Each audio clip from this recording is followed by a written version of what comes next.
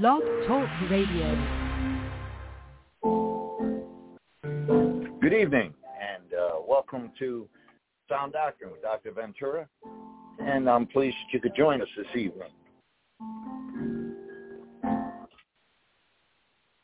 We're studying the book of Daniel, and we got down to chapter 3, and I want to apologize for Friday night's broadcast, not any part of the platform. It was my fault, but I want to thank Joseph Gibson for allowing us to use this platform, and for his sake and ours, that the beliefs don't necessarily reflect what the host believes, or as far as his program and ours. He is a Christian, and he does believe what we believe as far as that goes. So but he has open mic, and there's many speakers after this program that come on, and they have a lot of things to say, but it's an open mic, and he doesn't censor them. However, we're on the book of Daniel, and I'd like to have a quick prayer with you, and we'll get marching right along. Holy Father, in the name of Jesus, Lord, we just bow down before you, and thank you, God, for your kindness and your grace and your mercy and the opportunity, Lord, to bring this word to this people, Lord. Lord, now do what I cannot do, Lord. Keep my flesh out of this, Lord, and please speak to thy people so when we leave we can say with it, we heard the word of God tonight, and we've been edified. And I thank you, Lord, in Jesus' name, amen. Now, just a quick refresher, we're in the book of Daniel. We studied chapter 2. We're moving along now to chapter 3.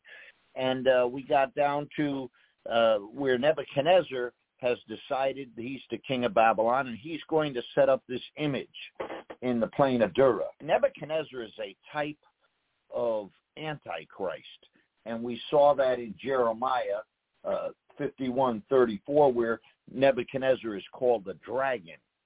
And understanding the book of Daniel will help you understand the book of Matthew and the book of Revelation. They say Daniel is revelation, hidden, and Revelation is Daniel revealed. And so, for instance, what we're talking about is something here that Nebuchadnezzar does that the Antichrist is going to do, and he is a type of Antichrist. And in Matthew chapter 24, the Lord was telling the disciples what the end of the world would be, and he tells them, when ye therefore shall see the abomination of desolation spoken of by Daniel the prophet stand in the holy place, whoso readeth, let him understand. Let them which be in Judea flee to the mountains, you see. And that abomination of desolation is when the Antichrist goes into the temple in Jerusalem and sets up this image. Remember, he shows up first as a man of peace. And I've received dozens of calls, and people are asking me, Dr. Ventura, where are we? Where are we in this timeline? Where is the rapture? What's the next thing happening? Look what's going on in the Middle East. Well, if the timeline is, I'm not a date setter, so I don't want anybody to say that Dr. Ventura set a date. There were the Millerites at one time. They set a date. They were all sold everything they owned, and they were on their roofs in white gowns waiting for Christ. Well, he didn't come. Amen. And so we're not going to set a date because the Bible doesn't give us that date, but it tells us the times and the seasons. And this could be the event that's going to be the catalyst to set off that red army that comes down from the north, and God miraculously stops it. And then this man of peace takes the claim that he has done it. And if that is the time that we are in, then the Antichrist will show up for the first 3.5 years as a man of peace. And in the middle of that 3.5 years, or rather 7-year total period, but in the middle of that 7-year period, 3.5 years in, that man of peace will go into the temple and say that he is God, and he will demand worship. He will set his image up there, just like Nebuchadnezzar's doing here. So if you can understand Nebuchadnezzar's behavior in the book of Daniel, then you'll get a better understanding of the book of Matthew, chapter 24, and the book of Revelation. Now, so let's pick it up. We got moving along, and I want to move along. I want to get all the way down to where we left off, and that was around verse 6 and 7. So let me just read down, and I'll highlight. Nebuchadnezzar the king made an image of gold, whose height was 80 cubits, and the breadth thereof 6 cubits, and he set it up in the plain of Dura, in the province of Babylon. Then Nebuchadnezzar the king sent to gather together the princes, the governors, and the captains, and judges, the treasurers, the counselors, the sheriffs, and all the rulers of the province. So not only in his own kingdom, but many other kingdoms. He's calling them rulers of the other provinces to come to the dedication of the image which Nebuchadnezzar the king had set up. Then the princes, governors, and captains, the judges, the treasurers, the counselors, the sheriffs, and all the rulers of the province were gathered together unto the dedication of the image that Nebuchadnezzar, remember he's a type of Antichrist, that Nebuchadnezzar the king had set up. And they stood before the image that Nebuchadnezzar had set up. Then a herald cried aloud, to you it is commanded, O people, nations, and languages, that at what time ye hear the sound of the cornet, the flute, the harp, the sackbut, the psaltery, the dulcimer, and all kinds of music, ye fall down and worship the golden image that Nebuchadnezzar the king has set up. And whoso falleth not down and worship shall the same hour be cast into the midst of the burning fiery furnace. Now remember, during the tribulation, if you don't take that mark you're of the beast, you can't buy or sell, and you'll be executed, okay? You'll be killed by the beast. He doesn't care. He's demanding total worship, the same as Nebuchadnezzar is doing here. And he said, and whoso falleth not down and worship shall the same hour be cast into the midst of a burning fiery furnace. Therefore, at the time when all the people heard the sound of the cornet, the flute, the harp, the sackbut, the psaltery, and all kinds of music, all the people, the nations, and the languages fell down and worshiped the golden image that Nebuchadnezzar the king set up. All right? So here's what you find. You find that this image that he set up, well, it was six cubits high, it says, and 60 cubits high. It has 6 instruments. It's 6 cubits wide, and it comes up to 666. Now, 666 comes up 3 times in Scripture, and we don't have time to stop because this is an hour program, and I'm trying to bring you through the book, giving you the highlights of the book that will help you, but you should go back and read these things, you see, because these revelations are important. You see, 666 is related to the Antichrist, and you find that in Revelation chapter 13. And the number 13 in the Bible represents rebellion, okay? And it describes Antichrist. And you find him in Revelation 13:11. You find it in 13:12, 13:13, 13:14, 13:15. It's a description of the Antichrist, okay? He heals the wound. He does miracles. He's false. He's a counterfeit. He has a counterfeit resurrection. There's an image, and people are commanded to worship that image. Now, very quickly, I'm going to go to Revelation for you, to chapter 13, because remember, I said that what you're learning in Daniel will reflect upon how you read Matthew and the book of Revelation.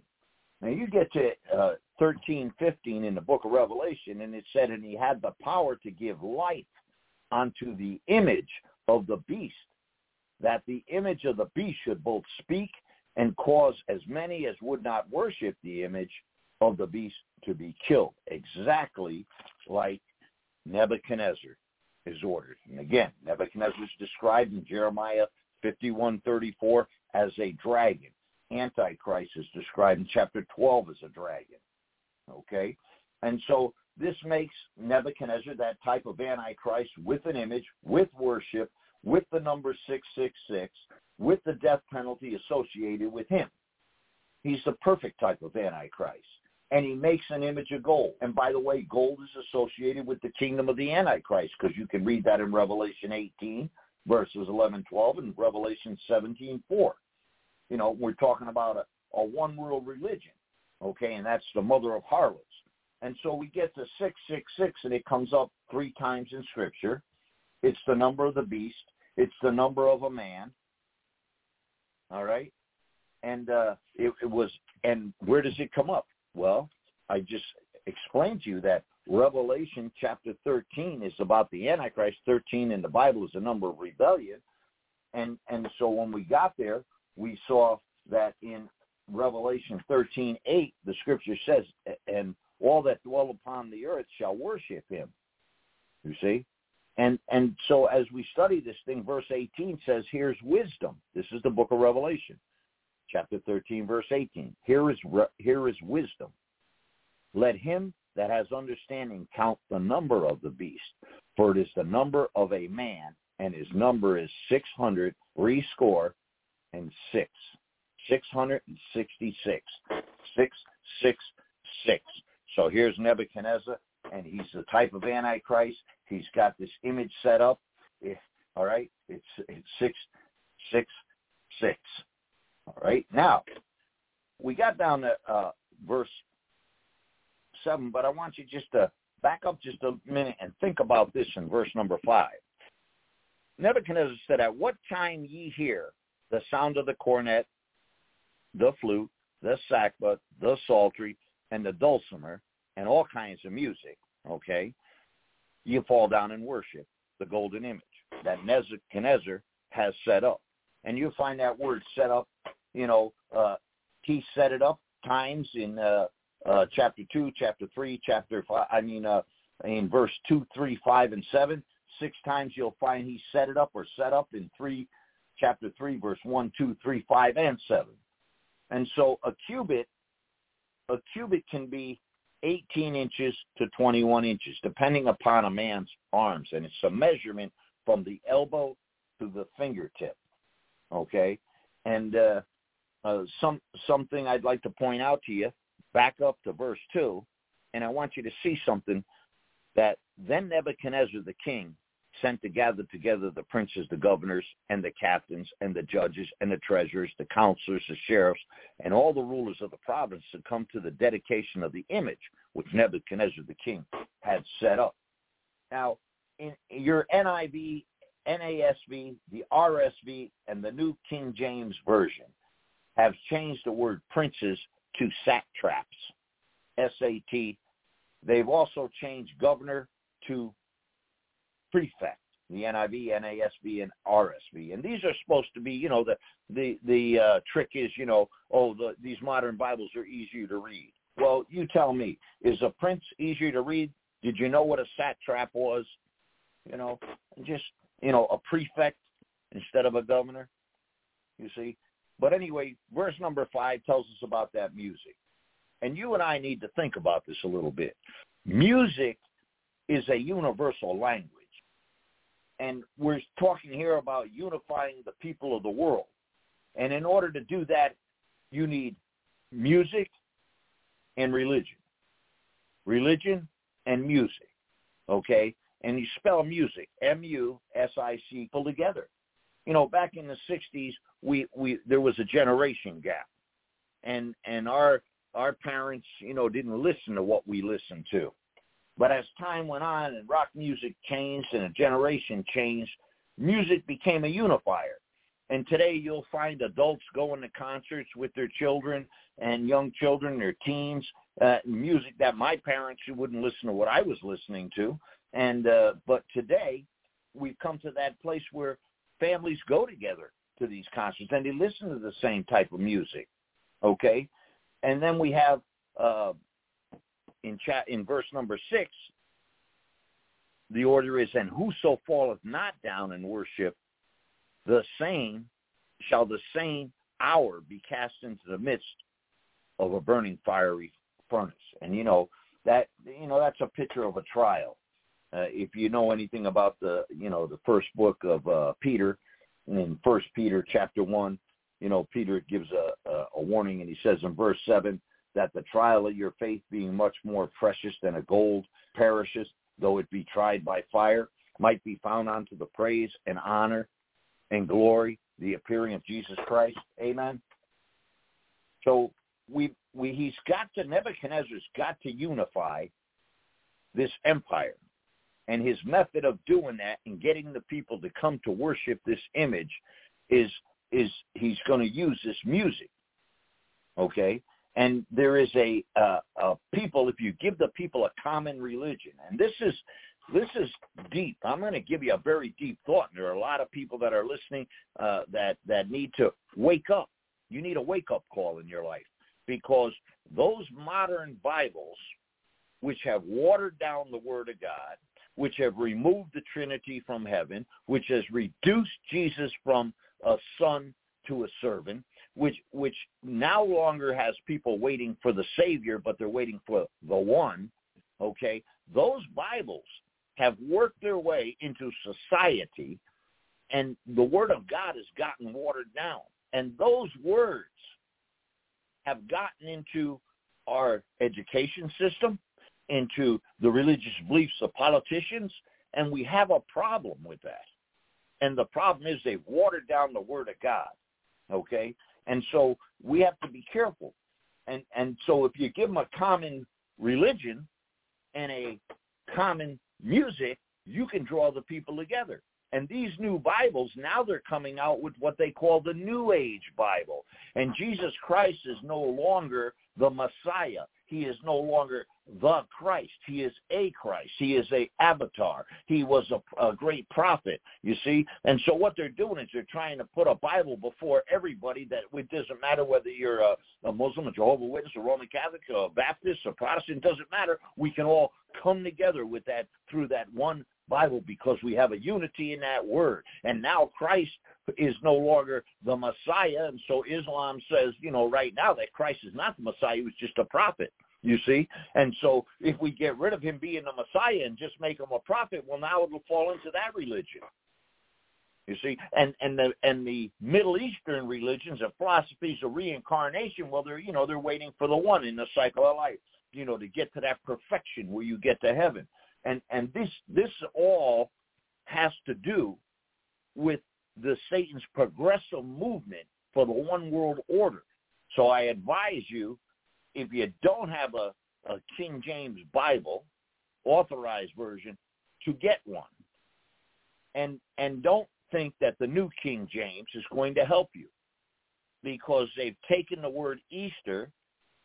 This is just one example, out of the book of Acts, because they said Herod didn't want to kill James, the apostle Peter, on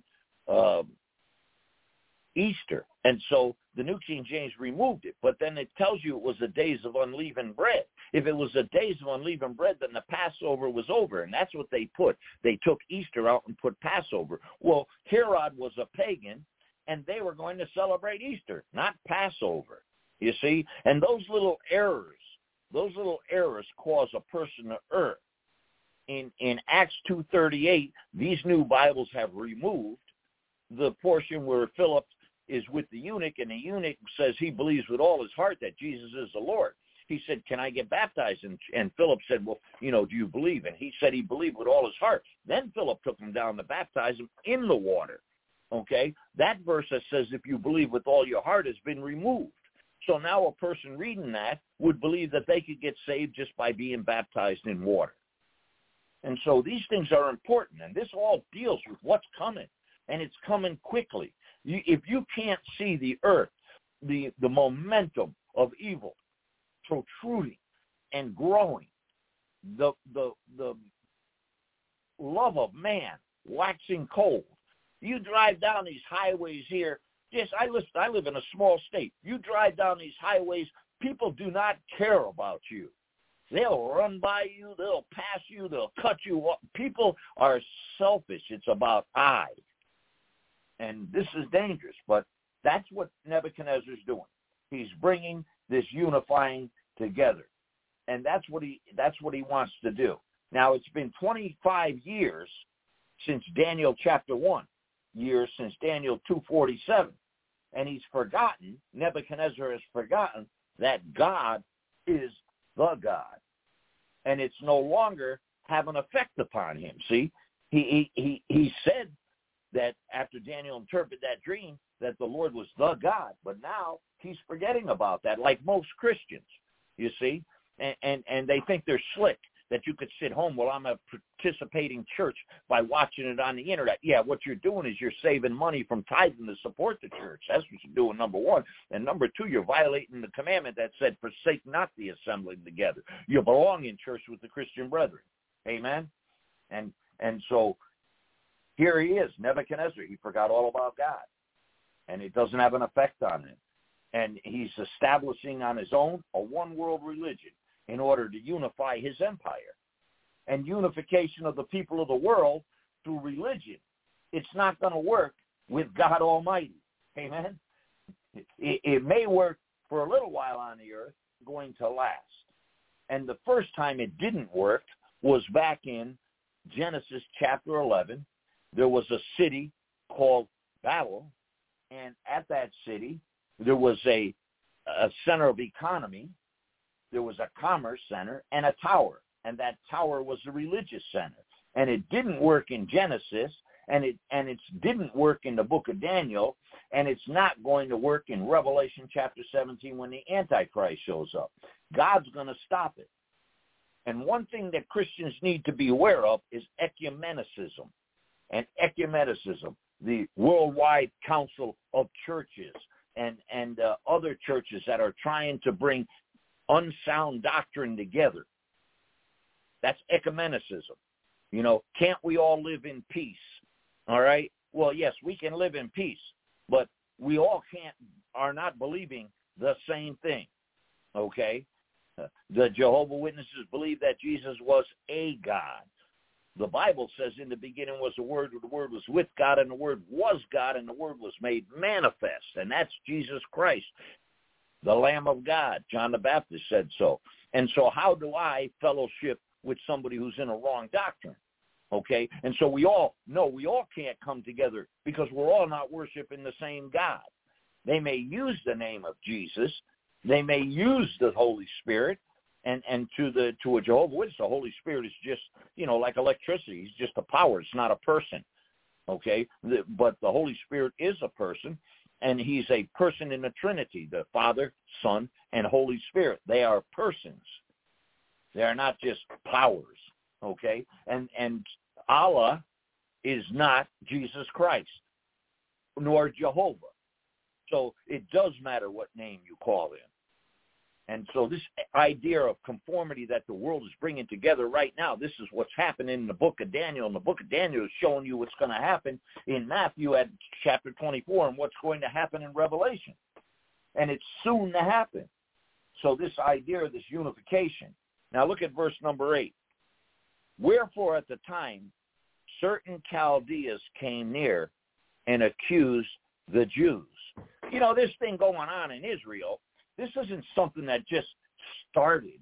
This has been going on since the beginning of time between Isaac and Ishmael. Isaac was a child of promise, and Ishmael was not. Ishmael came from Egypt from an Egyptian mother named Hagar.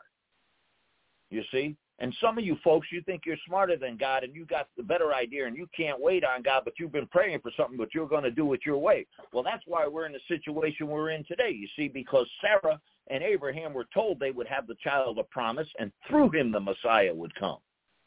And instead, they got tired of waiting for God, and they said, well, we got a better idea. And Hagar is Sarah's maid, and she says to Abraham, hey, why don't you go in onto my maid, and then you can have an heir.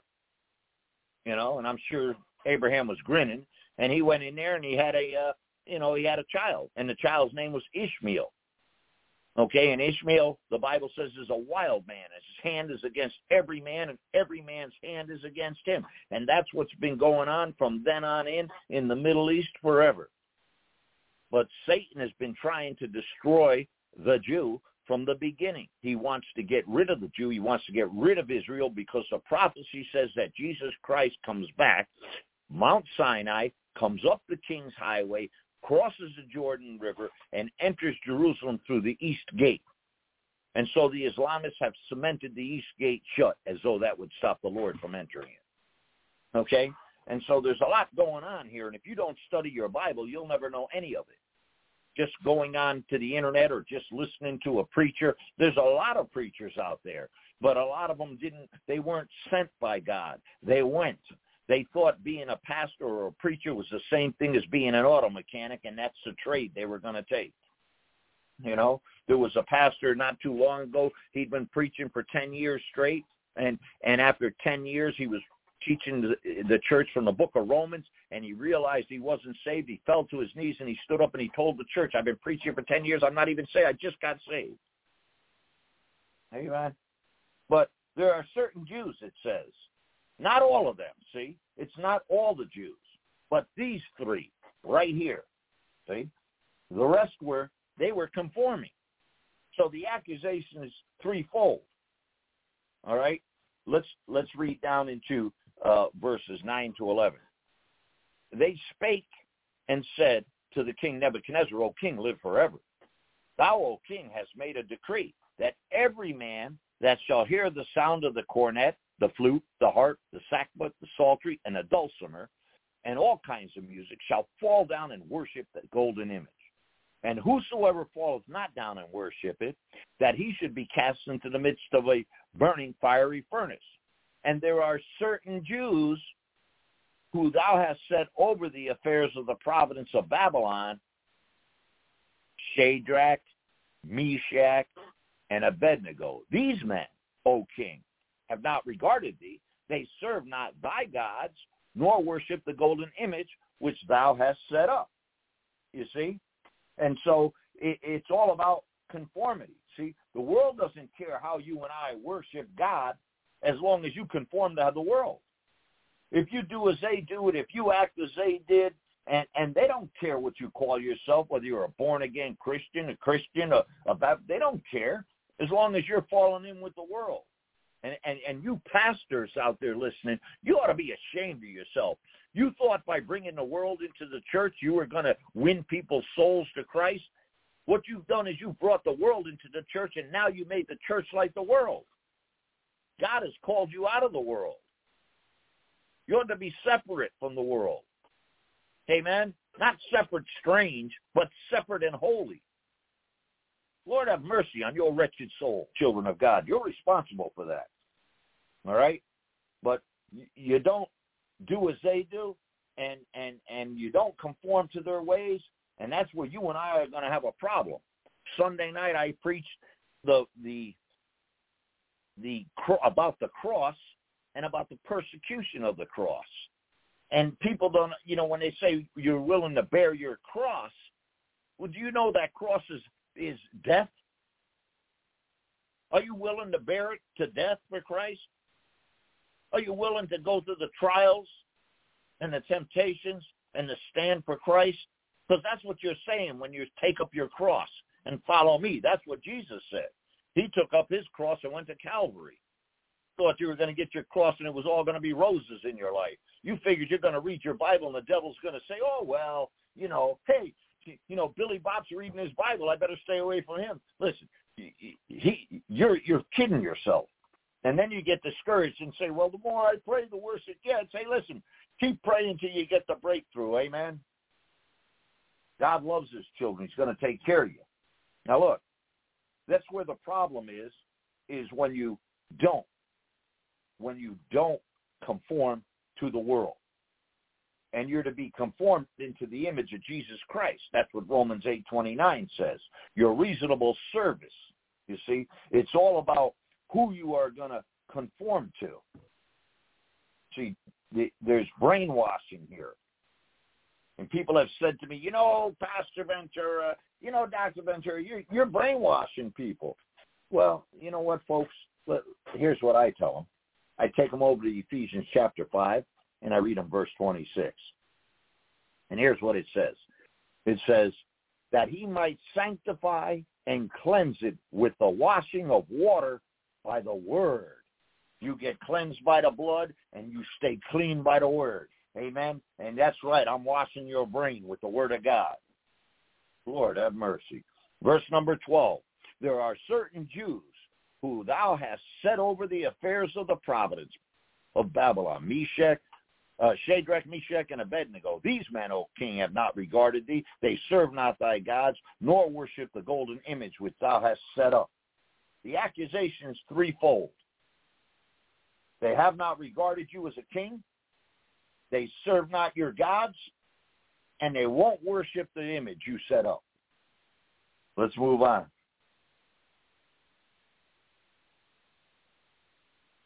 you can simplify the accusation to two things. They don't honor you and they don't obey you. And that's exactly how, God's going to judge them. They didn't honor God, and the people of the world did not obey God. If people knew what time it was in the history of mankind, in the biblical dispensations, that they're at the end of the church age and the Laodicean age, if they could understand that, they'd be flocking the doors of the church. Pastors to tell them. Matthew 7, 1 and 2 says this, judge not that ye be not judged, for with what judgment ye judge, ye shall be judged. And with what measure ye meet, it shall be measured to you again. And that's exactly how God is going to judge them. They didn't honor God, and they didn't obey God. All right, look at verse 13. Remember, number of rebellion. Here we go. Then Nebuchadnezzar in his rage and fury commanded to bring Shadrach, Meshach, and Abednego. Then they brought these men before the king. He's enraged. This guy is mad. He's in a fury. He forgot all about that God was the God. He forgot all about these guys. He appointed them over the kingdom, and now he's enraged because these Jews, not all the Jews, because the other Jews were conforming, but these who were true Jews and had a heart to stay and walk with the Lord, you see, the remnant is really what they represent, and God has a remnant even to this day. All of Israel is not Israel, but there is a remnant.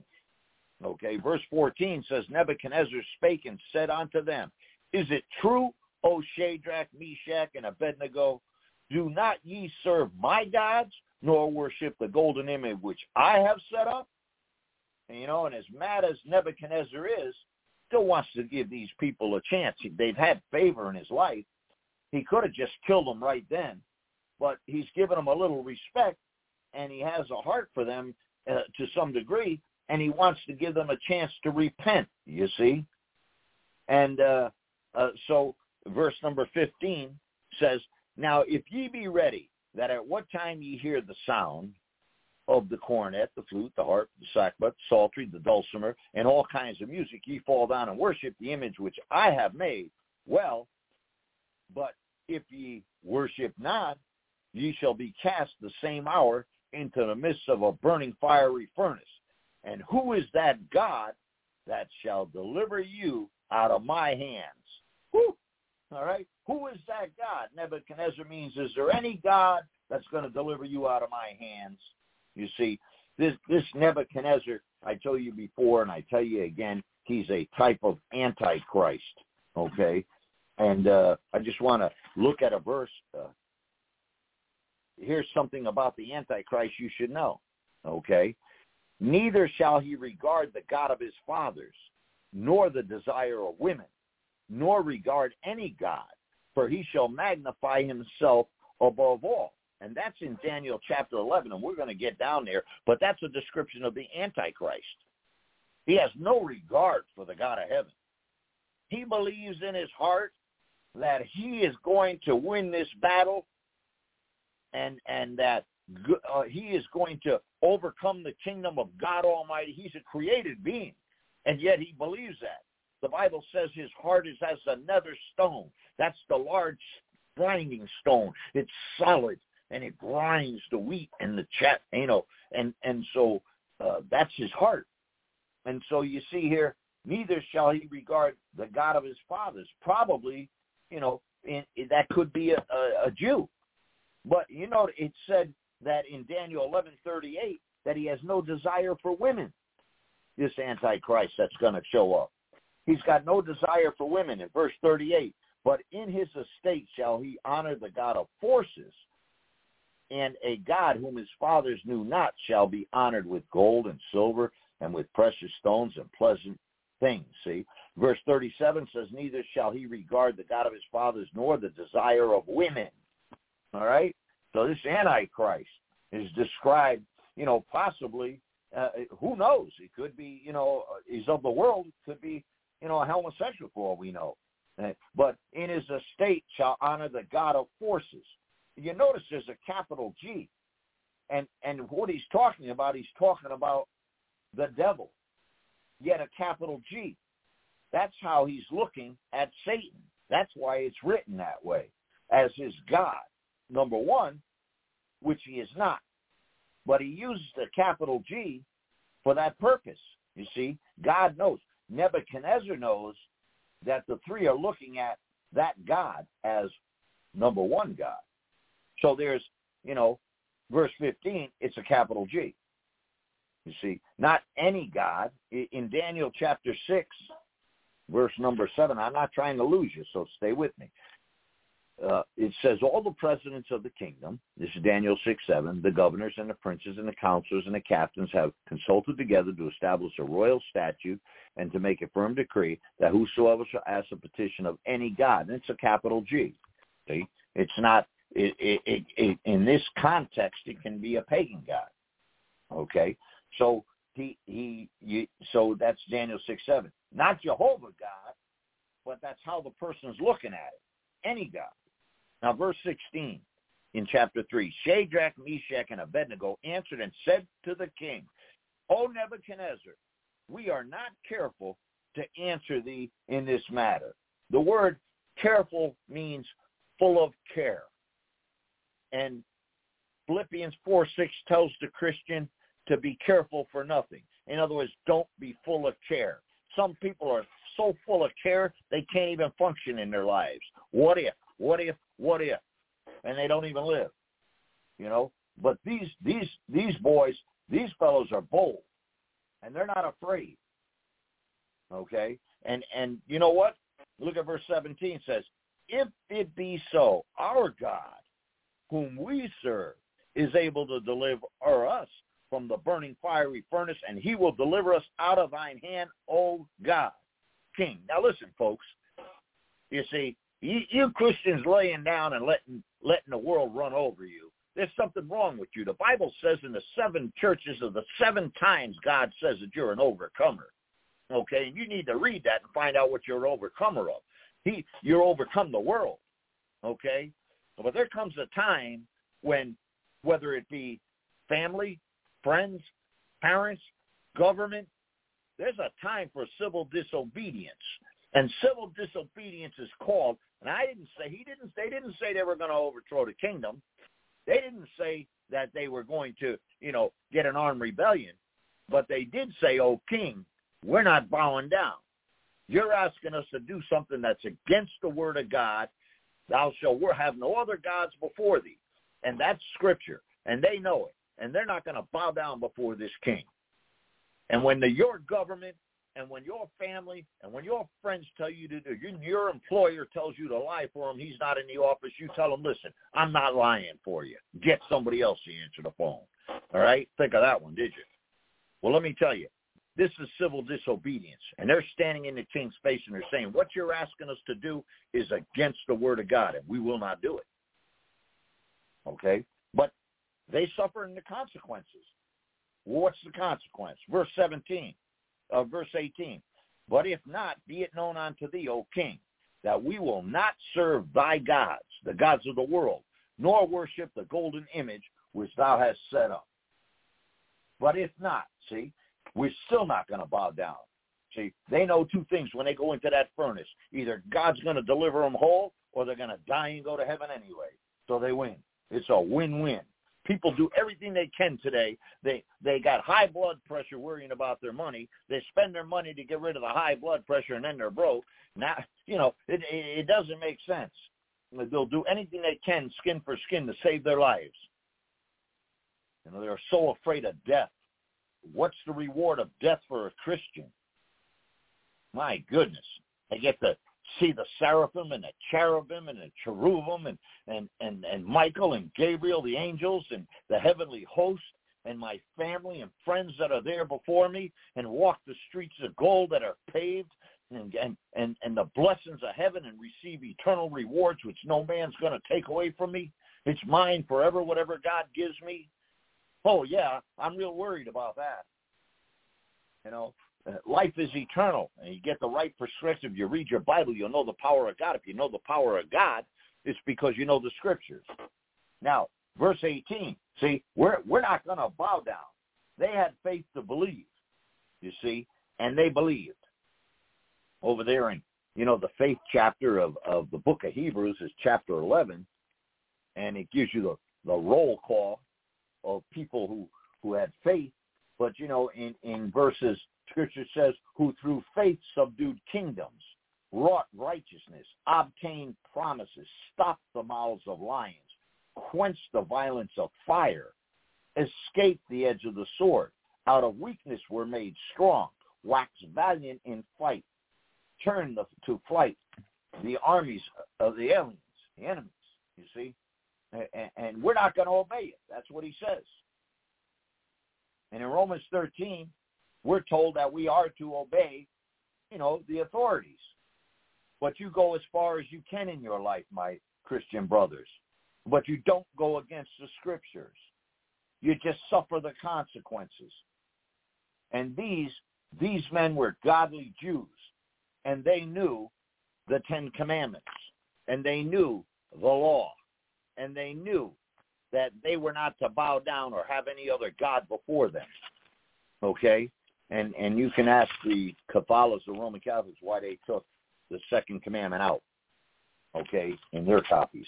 But Exodus 20, chapter 2, verse number 5, Exodus 20, verses 2 to 5, I am the Lord thy God, which has brought thee out of the land of Egypt, out of the house of bondage. Thou shalt have no other gods before me. Thou shalt not make unto thee any graven image, or any likeness of anything that is in heaven above, or that is in the earth beneath, or that is in the water under the earth. Thou shalt not bow down thyself to them, nor serve them. For I am the Lord thy God. For I, the Lord thy God, am a jealous God. Amen? Hey, listen, God's not playing here. And these people know it, and they fear God. They're holy and reverent. And they said, you know what? We're not going to do it. We're not bowing down to you. I'm just going to suffer the consequences. They grew up under the Jewish law. They grew up under Josiah the king, and they knew the law. Amen? I mean, they could have been like Naaman. They could have, done wrong. Verse 19, let's move on. 3:19 says, Then was Nebuchadnezzar full of fury, and the form of his visage was changed against Shadrach, Meshach, and Abednego. Therefore he spake and commanded that they should heat the furnace 17 times more than it was wont to be heated. Whew! This guy, his face got all twisted. He probably turned red. You're going to disobey me. I'm the king. He thought he was somebody, you see. And he was angry. And he's, he had given him another chance. But right now, he's done with it. It's over. And in most cases, you can judge the temperament of spiritual people that you preach to by their face. I preach to people, and you're talking about sin, and they start squirming in their seat. Well, listen, I'm not trying to make you uncomfortable. I'm preaching you so that you realize that you're in that sin and you can get it out of your life. Yeah, it's going to make you uncomfortable. It's conviction of the Holy Spirit. Amen. But here he says, in most cases, you can judge the spiritual temperature, is what I'm saying about people, by their face. And want, that word want, or want in there, see it in 3:19? He says that heat the furnace 17 times more than it was wont to be heated. And that just means accustomed to, what they were accustomed to, what they were used to. In fact, the Bible interprets itself, and so, you don't have to go too far to figure it out. You go to the book of Acts, and you look at chapter 16 and verse number 13. Getting there as quickly as I can. 16:13 says, And on the Sabbath we went out of the city by a riverside. We prayed, where prayer was wont to be made. See, and wont to be made. And that was just means that was it. It was accustomed. So he's going to light this furnace up 7 times more than they're accustomed to lighting it. Verse 20 says, And he commanded the most mighty men that were in his army to bind Shadrach, Meshach, and Abednego, and to cast them into the burning fiery furnace. Okay. Now look, he probably thought they'd fight him, and you know what? and then no one wants to die. So Shadrach, Meshach, and Abednego are about to go into this furnace, and Nebuchadnezzar figures these guys are going to fight, and who knows what's going to happen. So he gets the mightiest men to grab these guys. He figures no one wants to die. Well, these men went willingly, just like Jesus did at Gethsemane, just like he left the garden. Amen. Verse 21. Then these men were bound in their coats, their hosen, their hats, and their other garments, and were cast into the midst of the burning fiery furnace. Now, hosers are really like trousers or really a leotard type of thing. Ladies today would call them maybe pantyhose, okay, pantyhose. But they were, that was the custom and the dress of the day underneath their clothing. Verse 22 says, therefore, because the king's commandment was urgent and the fire exceeding hot, the flame of the fire slew those men that took up Shadrach, Meshach, and Abednego. And it's probably some type of a pit that they're about to get thrown into. And it's a shame. Verse 23 says that, and these three men, Shadrach, Meshach, and Abednego, fell down, bound, they're tied up, and they fell down, bound into the midst of the fiery furnace. And then you look at verse 24. And verse 24 says, then Nebuchadnezzar the king was astonished and rose up in haste and spake and said unto his counselors, did not we cast three men bound into the midst of the fire? And they answered and said unto the king, true, O king. He's astonished. He's petrified. What's going on here? Verse 25 says, he answered and said, lo, I see four men loose walking in the midst of the fire, and they have no hurt. And the form of the fourth is like the capital S, Son of God. I want you to know something. I briefly mentioned some of these new Bibles. And let me say something here. It says in the NIV, the NASB, and the RSV, they changed it from Son of God, right? They changed it, and look at verse 25 with me, all right? Like the Son of God. They said it looks like a Son of God. The is a definite article. The means that's the one. A could be any, you see? And so they've changed it. And those little subtle changes in your Bible have a significant effect upon the reading of the Scripture and when you compare Scripture with Scripture, you see? Now, if he looks like a Son of God, doesn't that go along with Jehovah's Witness Bible that says Jesus is a God? You see what I'm talking about? So then they figure, they don't think Nebuchadnezzar can know who the Son of God is. And they figure he didn't have enough of knowledge. That's why they changed it. But do you know what? Galatians 4, verse 14. Galatians 4:14 says, and my temptation which was in my flesh you despised not, nor rejected, but received me as an angel of God, even as Christ Jesus. All right? That's the Apostle Paul talking. Okay? It called an angel of God, even Christ Jesus. In the Old Testament, Jesus Christ is referred to as the angel of God. And people say, well, how could Jesus Christ be in the Old Testament? Well, Jesus Christ appeared in the Old Testament, and it's called a theophany. A theophany.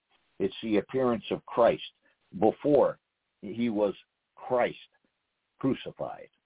And you can find that out if you study where Abraham is making intercession for Lot and them, plain of Mamre. They get there. 3 men appear.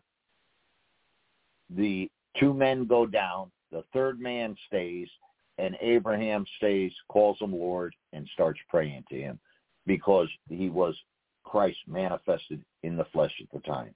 Now, Revelation 10:1 says, and I saw another mighty angel come down from heaven, clothed in a cloud, and a rainbow was upon his head, and his face was as were the sun, and his feet as a pillar of fire. Well, he's talking about Jesus Christ, okay, and that's a description, an angel of the Lord, okay. And you know what? The word angel, you have to be careful, because the word angel can be used as appearance, okay. Satan appears as an angel of light, okay, as an appearance of light. How does he do that? Well, he doesn't show up with wings. An angel is always a man in the Bible, and angels do not have wings. Sorry, folks. I'm sorry to give you the bad news that you believe something most of your lives or all of your lives. It just isn't true. You cannot find an angel in the Bible with wings. You can find cherub and seraphim, but you will not find an angel. They never appear with wings. They always appear as men. Okay? So let's get some of the fallacies out. Now you heard the real word of God today. And you can go back and tell your pastor that, because the only place where there's any women with wings is when they're carrying a basket of figs, when they throw the lead in it and said that's evil. Okay? So here's in Acts 27, and you say, well, why are we doing this? Because we're comparing Scripture with Scripture. Don't you want to know that I'm telling you the truth? Don't you want to understand your Bible better? Well, I'm here to give you the whole counsel of God that God has given me, and I'm not going to hold it back from you. I want to share it with you. I want you to know it. I want you to be a better Christian and a stronger Christian than I'll ever be. Take what I know and grow, okay? And put that with what you already know. In Acts chapter 27, in verse 20, remember, Paul was stuck in that storm. And he says to the people, and when neither sun nor stars in many days appeared, and no small tempest lay upon us, all hope that we should be saved was taken away. Okay?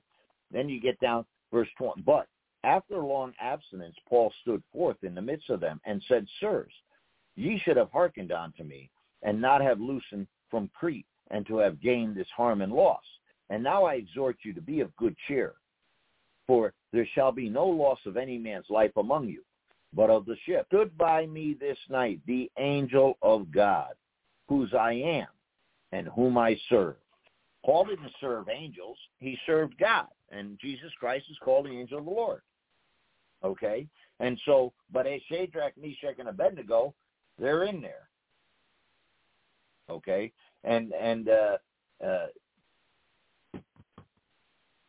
verse 25, he answered and said, Lo, I see 4 men loose, walking in the midst of the fire, and they have no hurt, and the form of the 4th is like the Son of God. Okay? Then you get to verse 26, Then Nebuchadnezzar came near to the mouth of the burning fiery furnace and spake and said, Shadrach, Meshach, Abednego, you servants of the Most High God, come forth and come hither. Then Shadrach, Meshach, and Abednego came forth of the midst of the fire. You notice he said, servants of the Most High God. In Hebrew, Elion. All right? And you find that in Genesis 14:18. It's called the Most High God, the one who is supreme, the Lord who owns. Verse 27, and the prince, governors, and captains, and the king's counselors, being gathered together, saw these men, upon whose bodies the fire had no power, nor was a hair of their head singed, neither were their coats changed, nor the smell of fire had passed on them. Well, how about that? Then listen to what he says. Then Nebuchadnezzar spake and said, Blessed be the God of Shadrach, Meshach, and Abednego, who has sent his angel and delivered his servants that trusted in him, and have changed the king's word, and yielded their bodies, that they might not serve nor worship any god except their own God. Amen. Now look, he sent his angel. God sent his angel, Jesus. All right? And there's the spiritual lesson. As a believer, you and I are going to undergo times of testing and times of trial. And every temptation is not a trial, and every trial is not a temptation. But as believers, we're going to undergo times of trial and testing, but the truth is, stay faithful and God will deliver you. Just because you don't, just because you're doing right doesn't mean that you and I are not going to have trouble in our lives. We're going to have trouble. First Peter tells you in chapter 4, verse number 12, Peter says, Beloved, think it not strange concerning the fiery trial which is to try you, as though some strange thing happen unto you. But rejoice in as much as ye are partakers of Christ's suffering, that when his glory shall be revealed, ye may be glad also with exceeding joy. Amen? So here's how to be delivered. Number one, and delivered his saints that trusted in him. You see, number one, you need to trust God. Okay? That's an important thing. Number two, they yielded their bodies. Jesus delivered you from the moment you were saved, and that deliverance continues to this day and beyond. It's all about surrender. And number three, he sent his angel, Jesus Christ, delivered them. Galatians 4:14, Revelations 10:1, Acts 27:20, 23. Okay? And so, verse 29, let's end right here. Therefore I make a decree that every people, every nation, remember, Nebuchadnezzar, people say, well, everybody in the world didn't know about God. Oh, yes, they did. Yes, they did. Look and listen here. It says, therefore I make a decree that every people, nation, and language which speak anything against the God of Shadrach, Meshach, and Abednego shall be cut in pieces, and their houses shall be made a dunghill, because there is no other God that can deliver after this sort. Then the king promoted Shadrach, Meshach, and Abednego in the province of Babylon. Amen? Because there's no other God that can deliver after this sort. You see, the believing remnant of Israel in the tribulation, Nebuchadnezzar is a type of Antichrist, but Shadrach, Meshach, and Abednego, they're a type of the remnant that God has, and you're going to find that in the tribulation in Israel. And it's no more than a third of Israel is going to come through that tribulation. And next week, or Friday, if you tune back in on Friday, I'm going to give you those verses, and I'm going to show you that God has a remnant, and Israel must survive. Amen? People say, prove the Bible. The Jew. Let's have a quick prayer. We're out of time here. Father God, in the name of Jesus, Lord, we've come through this very quickly, this chapter, God, but we've covered a broad spectrum of Holy Scripture and truths, Lord. And, Lord, nothing with a human swing on it, all from your word of God, comparing Scripture with Scripture. May this thy people that have come to hear tonight, Lord, be blessed by this. Lord, may it help them to understand Matthew and Revelation. May they glorify you, be patient, and trust in you and you alone, Lord, in these trying times and the times which are about to come upon us. And if anybody's not saved, that they would give their life to Jesus Christ, because tomorrow is not promised. America is a land of sudden death. You can't even go grocery shopping. You don't know if you're coming home. You better know where you're going for all eternity.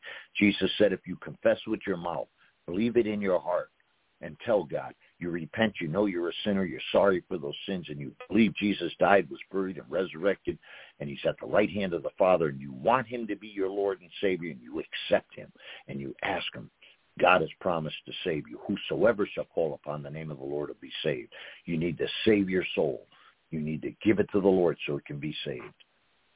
Good night, folks. God bless you. Hey, Peter, I want to say that you got a lot of good comments here tonight. A lot of people that participated. So you did pretty good tonight. And I think that carried over from last night when we had Brother Lewis on. Well, amen, brother. And I hope that they were edified. And as we go through this book, we're going to get into some real meaty stuff here. And this is just Christ, Nebuchadnezzar, but we're going to get into some deeper things. And we're going to talk about, his dream. We're going to go back. We're going to look at, Israel and the tribulation. The tribulation is a real time. I set up a chart in the church, and I taught on that chart, and folks can go back and look at that Bible study if they want to. It's on Bible Believers. It's at Bible Believers Bible Study, and it's on Facebook.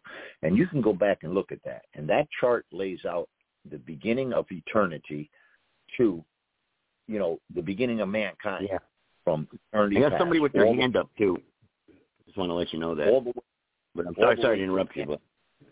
Yeah, all the way to the tribulation, the rapture, and the end, and the millennium reign.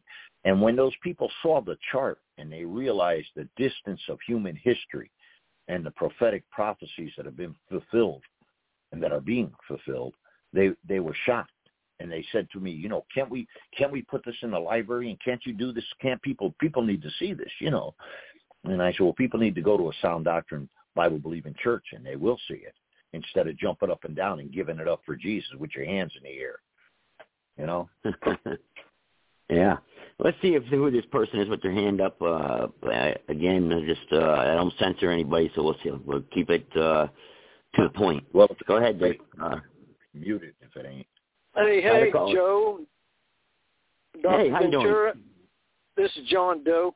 I just wanted to say thank you so very much. I'm always blessed every time I hear Dr. Ventura, and I just really appreciate it. Even last night I listened. I may not have called in to talk, but I definitely listened, and I was blessed. So I just wanted to give you a vote of encouragement and confidence. Go for it. I appreciate it. I need it. It helps spur me on to continue to study and learn and teach, get enough teaching in myself that I can share it to others.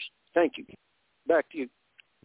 Well, thank you. That's a blessing, and, it's all because of Jesus. I tell people I'm just a nobody telling everybody about a somebody, and I'm glad that you were edified and the Lord has blessed you, and certainly it blesses my heart.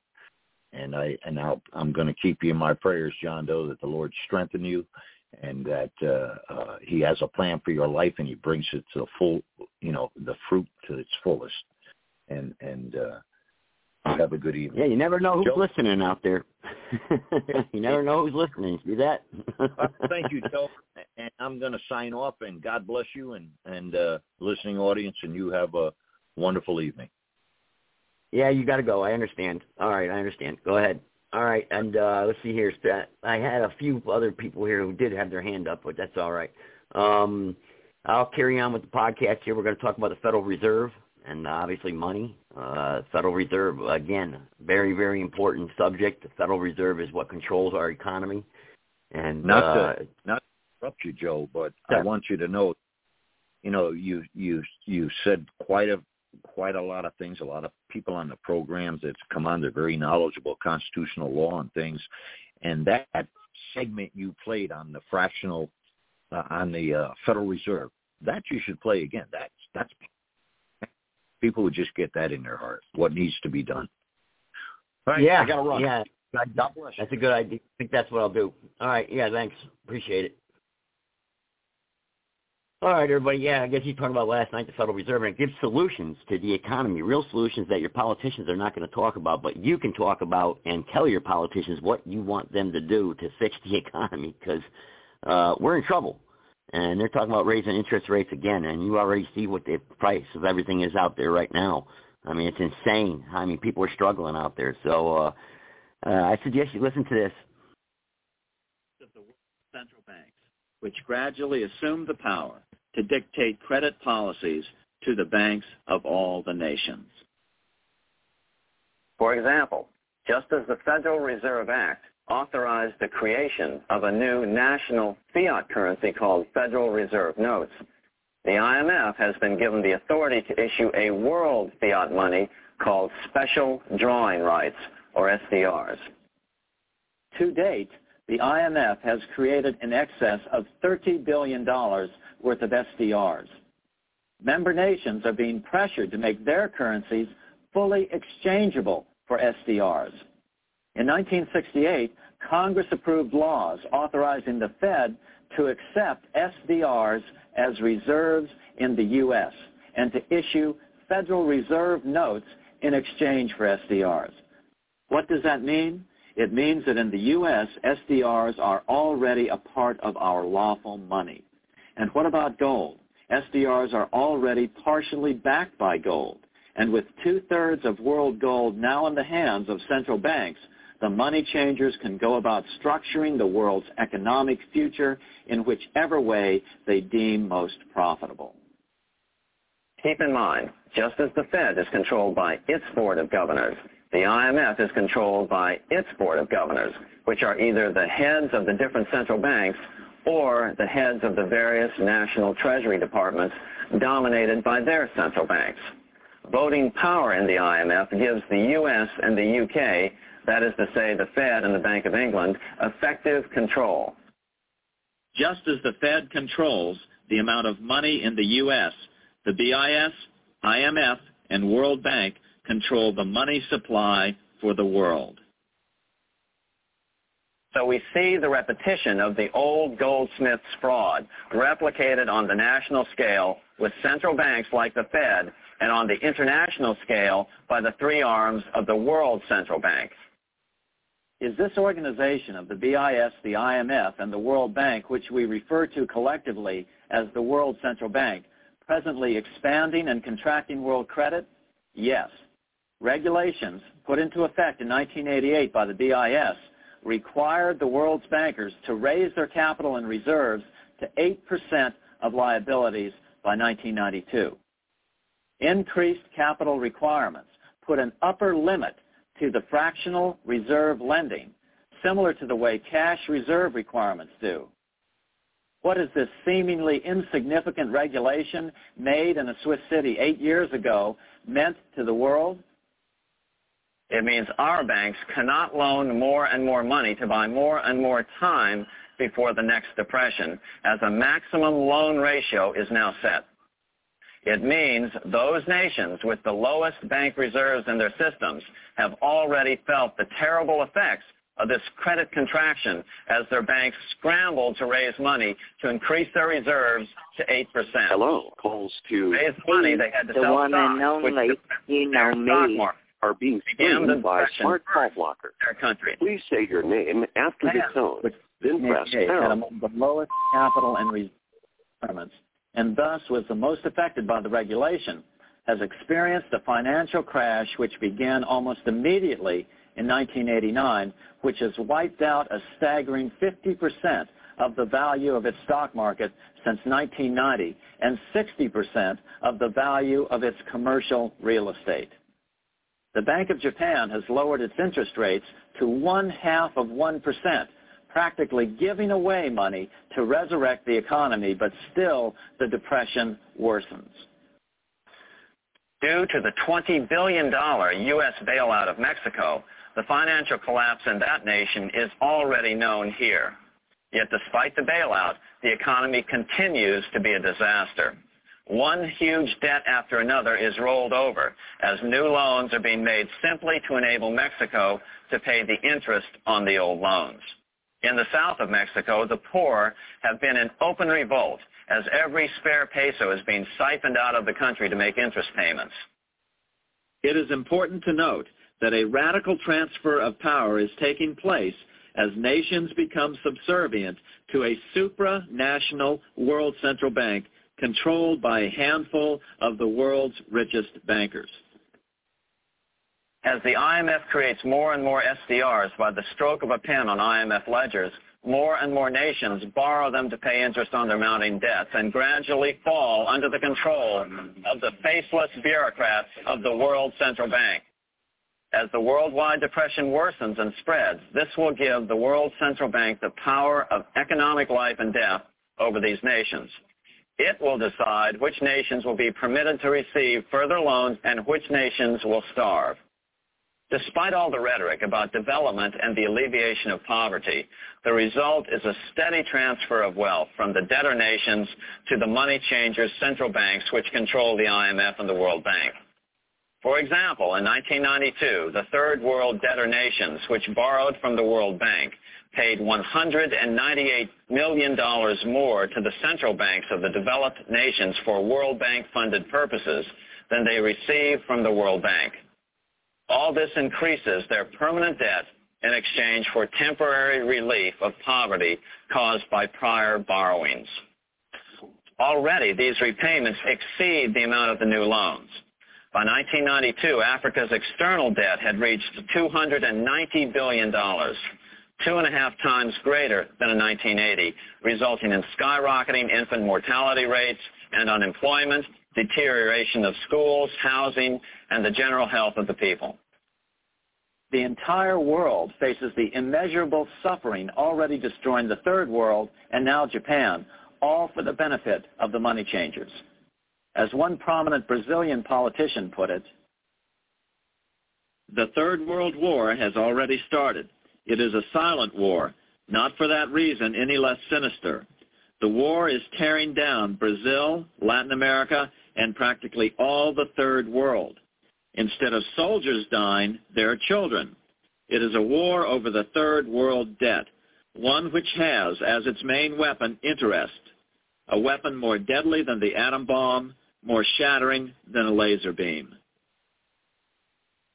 Although it would be absurd to ignore the pivotal role played by influential families such as the Rothschilds, the Warburgs, the Schiffs, the Morgans, and the Rockefellers in any review of the history of central banking and fractional banking, keep in mind, by now, central banks and the large commercial banks are up to 3 centuries old and deeply entrenched in the economic life of many nations. These banks are no longer dependent on clever individuals such as a Nathan Rothschild. Years ago, the question of ownership was important, but no longer. For example, both the Bank of England and the Bank of France were nationalized after World War II, and nothing changed, nothing at all. They endure and continue to grow, now protected by numerous laws, paid politicians, and mortgaged media, untouched by the changing of generations. 3 centuries have given them an aura of respectability. The old school tie is now worn by the 6th-generation son, who's been raised in a system that he may never question as he is named to serve on the governing boards of countless philanthropic organizations. To focus attention today on individuals or families, or to attempt to sort out the current holders of power, serves little useful purpose and would be a distraction from the cure. The problem is far bigger than that. It is the corrupt banking system that was and is being used to consolidate vast wealth into fewer and fewer hands that is our current economic problem. Change the names of the main players now, and the problem will neither go away nor even miss a beat. Likewise, among the hordes of bureaucrats working in the World Bank, central banks, and international banks, only a tiny fraction have any idea of what's really going on. No doubt they'd be horrified to learn that their work is contributing to the terrible impoverishment and gradual enslavement of mankind to a few incredibly rich plutocrats. So really, there's no use in emphasizing the role of individuals anymore. And the problem even transcends the normal spectrum of political right and left. Both communism and socialism, as well as monopoly capitalism, have been used by the money changers. Today, they profit from either side of the new political spectrum. The big government welfare state on the so-called left wing versus the neoconservative laissez-faire capitalists who want big government totally out of their lives on the right wing. Either way, the bankers win. Monetary reform is the most important political issue facing this nation. That clarified, let's proceed to the conclusions in the spirit Lincoln declared, with malice towards none, with charity towards all. At the start of this video, we ask a number of troubling questions. Let's be sure we've answered them. What's going on in America today? Why are we over our heads in debt? Why can't the politicians bring debt under control? Why are we over our heads in debt? Because we're laboring under a debt money system that is designed and controlled by private bankers. Now, some will argue that the Federal Reserve System is a quasi-governmental agency, but the President appoints only 2 of the 7 members of the Federal Reserve Board of Governors every 4 years, and he appoints them to 14-year terms, far longer than his own. The Senate does confirm those appointments, but the whole truth is that the President wouldn't dare appoint anyone to that board of whom Wall Street does not approve. Of course, this does not preclude the possibility that some honorable men may be appointed to the Board of Governors. But the fact is that the Fed is specifically designed to operate independently of our government, as are nearly all other central banks. Some argue that the Fed promotes monetary stability. We saw the current head of the Bank of England, Eddie George, claim that this was the most important role of a central bank. In fact, the Fed's record of stabilizing the economy shows it to be a miserable failure in this regard. Within the first 25 years of its existence, the Fed caused 3 major economic downturns, including the Great Depression, and for the last 30 years has shepherded the American economy into a period of unprecedented inflation. Again, this is not some wild conspiracy theory. It's a well-known fact among top economists. As Nobel Prize-winning economist Milton Friedman put it, the stock of money, prices, and output was decidedly more unstable after the establishment of the Federal Reserve System than before. The most dramatic period of instability in output was, of course, the period between the 2 wars, which includes the severe monetary contractions of 1920-21, 1929-33, and 1937-38. No other 20-year period in American history contains as many as 3 such severe contractions.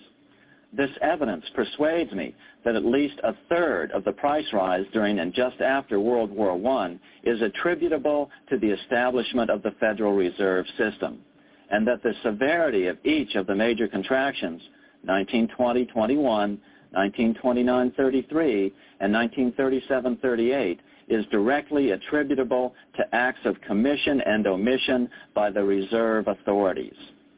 Any system which gives so much power and so much discretion to a few men so that mistakes, excusable or not, can have such far-reaching effects is a bad system. It is a bad system to believers in freedom just because it gives a few men such power without any effective check by the body politic. This is the key political argument against an independent central bank. To paraphrase Clemenceau, money is much too serious a matter to be left to the central bankers. We must learn from our history before it is too late. Why can't politicians control the federal debt? Because all our money is created out of debt. Again, it's a debt money system. Our money is created initially by the purchase of U.S. bonds. The public buys bonds like savings bonds, the banks buy bonds, foreigners buy bonds, and when the Fed wants to create more money in the system, it buys bonds, but pays for them with a simple bookkeeping entry which it creates out of nothing. Then this new money created by the Fed is multiplied by a factor of 10 by the banks thanks to the fractional reserve principle. So although the banks don't create currency, they do create checkbook money or deposits by making new loans. They even invest some of this created money. In fact, over $1 trillion of this privately created money has been used to purchase U.S. bonds on the open market, which provides the banks with roughly $50 billion in interest, risk-free, each year, less the interest they pay to some depositors. In this way, through fractional reserve lending, banks create over 90% of the money and therefore cause over 90% of our inflation. What can we do about all this? Fortunately, there's a way to fix the problem fairly easily, speedily, and without any serious financial problems. We can get our country totally out of debt in 1 to 2 years by simply paying off these U.S. bonds with debt-free U.S. notes, just like Lincoln issued. Of course, that by itself would create tremendous inflation, since our currency is presently multiplied by the fractional reserve banking system. But here's the ingenious solution, advanced in part by Milton Friedman, to keep the money supply stable and avoid inflation and deflation while the debt is retired. As the Treasury buys up its bonds on the open market with U.S. notes, the reserve requirements of your hometown local bank will be proportionally raised, so the amount of money in circulation remains constant. As those holding bonds are paid off in U.S. notes, they will deposit this money, thus making available the currency then needed by the banks to increase their reserves. Once all the U.S. bonds are replaced with U.S. notes, banks will be at 100% reserve banking instead of the fractional reserve system currently in use. From this point on, the former Fed buildings will only be needed as a central clearinghouse for checks and as vaults for U.S. notes. The Federal Reserve Act will no longer be necessary and could be repealed. Monetary power can be transferred back to the Treasury Department. There would be no further creation or contraction of money by banks. By doing it this way, our national debt can be paid off in a single year or so, and the Fed and fractional reserve banking abolished, without national bankruptcy, financial collapse, inflation or deflation, or any significant change in the way the average American goes about his business. To the average person, the primary difference would be that for the first time since the Federal Reserve Act was passed in 1913, taxes would begin to go down. Now there's a real national blessing for you, rather than for Hamilton's banker friends. Now let's take a look at these proposals in more detail. Here are the main provisions of a Monetary Reform Act which needs to be passed by Congress. We've drafted a proposed Monetary Reform Act which follows at the end of this tape. Of course, variations with the same results would be equally welcome. 1. Pay off the debt with debt-free U.S. notes. As Thomas Edison put it, if the U.S. can issue a dollar bond, it can issue a dollar bill.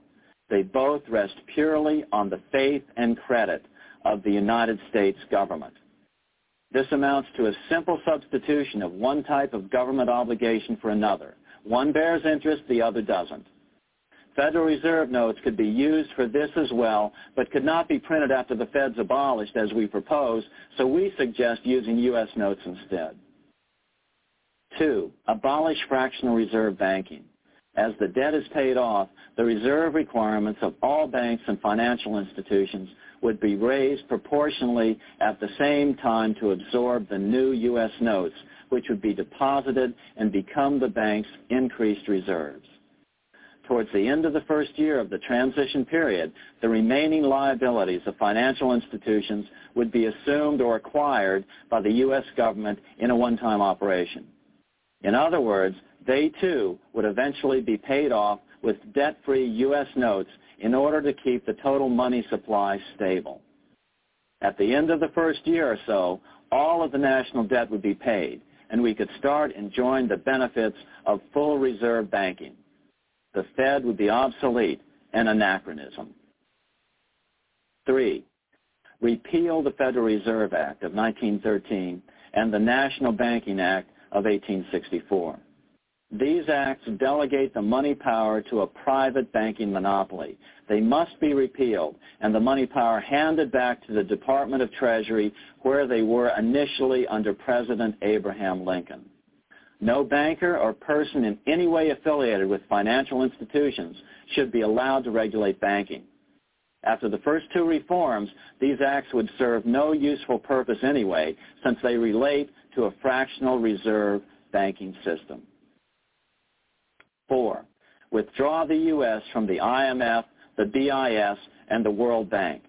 These institutions, like the Federal Reserve, are designed to further centralize the power of the international bankers over the world's economy, and the U.S. must withdraw from them.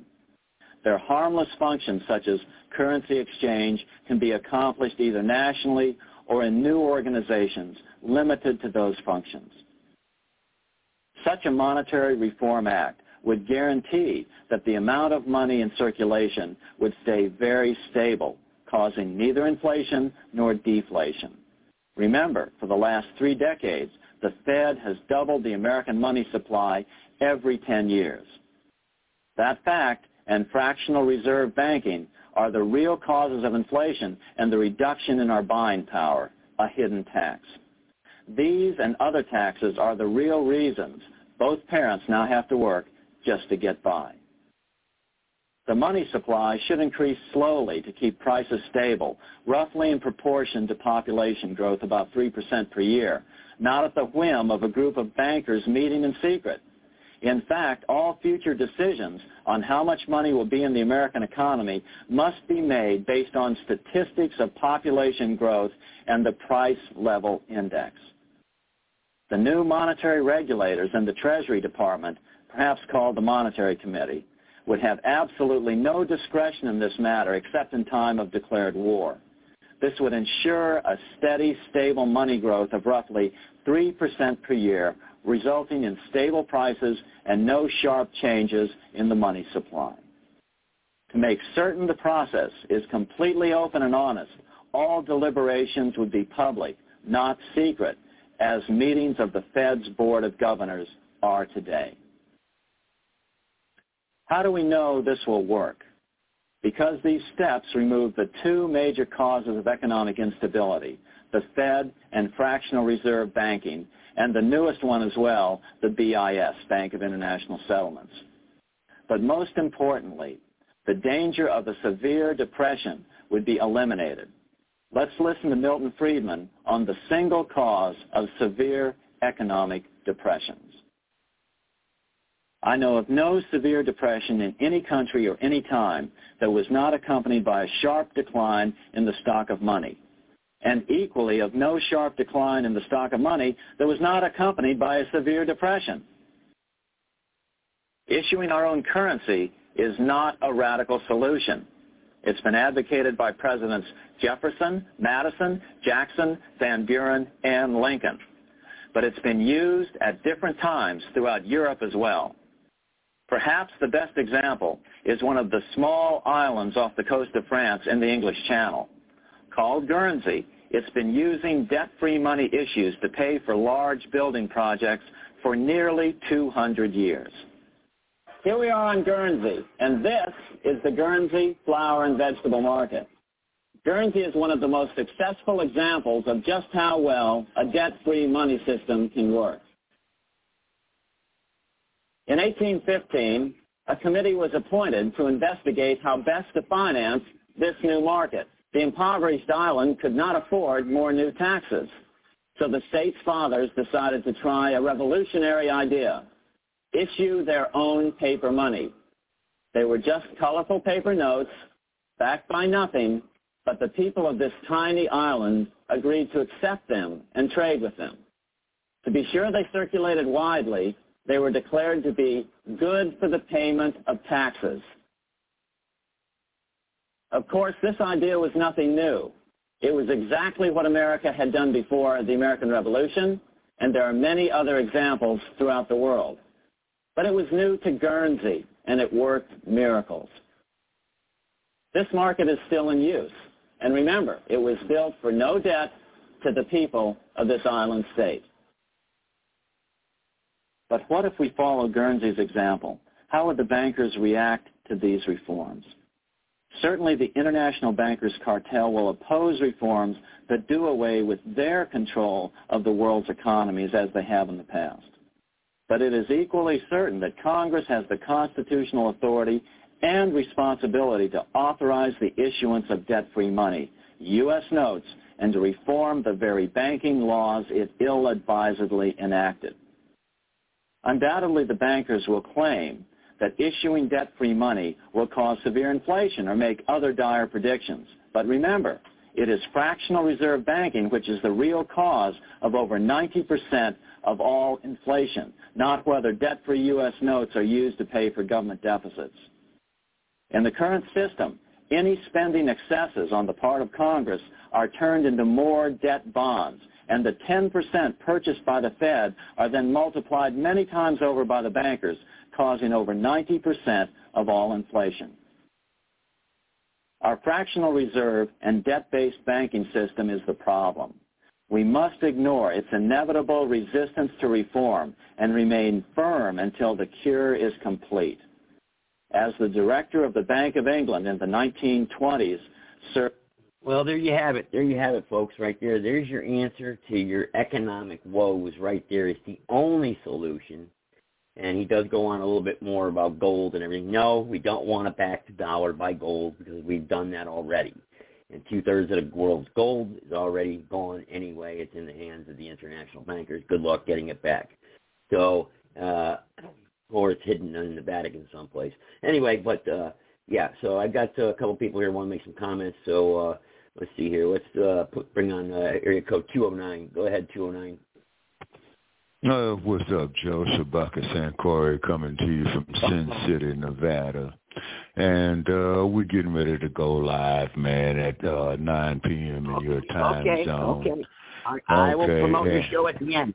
Shen, I want to talk about the Federal Reserve here, right here. What's the take on the Federal Reserve and international bankers? The Federal Reserve, every last one of them bastards who run it need to be hooked and booked. They need to be arrested, yes. But who are the international bankers? We don't know. We don't know who they are. It's a private banking cartel, offshore banking cartel. So what we need to do is repeal and abolish the Federal Reserve Act. Okay, that might be a step in the right direction. You know what I'm saying? I would have to perhaps do more research on it, is because, like I said, with me getting up in age, my memory isn't what it has to be. Oh, and by the way, as far as with you tonight, we're charging. I don't know if the Sarge is out there listening. I don't know if the Sarge is out there listening or not. If I do come in contact with him, do you want me to give him a message? Oh, yeah, please do, yes, because we're charging him with desertion and abandoning his post on Grand Rising with Shabaka, but we hope he's okay and what have you, And then, too, but as we all know, before Tricky Dick, you know what I'm saying, the president who was not a crook, when he took the country off the gold standard, you see what I'm saying? That caused a major economical shift, not only in the United States, but throughout the world. And then, of course, you got the colonizers. Well, he had to, Shabaka. He had to, because the international banker was the gold standard and backing the dollar with gold. That's why I was just saying he was going to talk about that earlier. It was creating the same problems with inflation and deflation.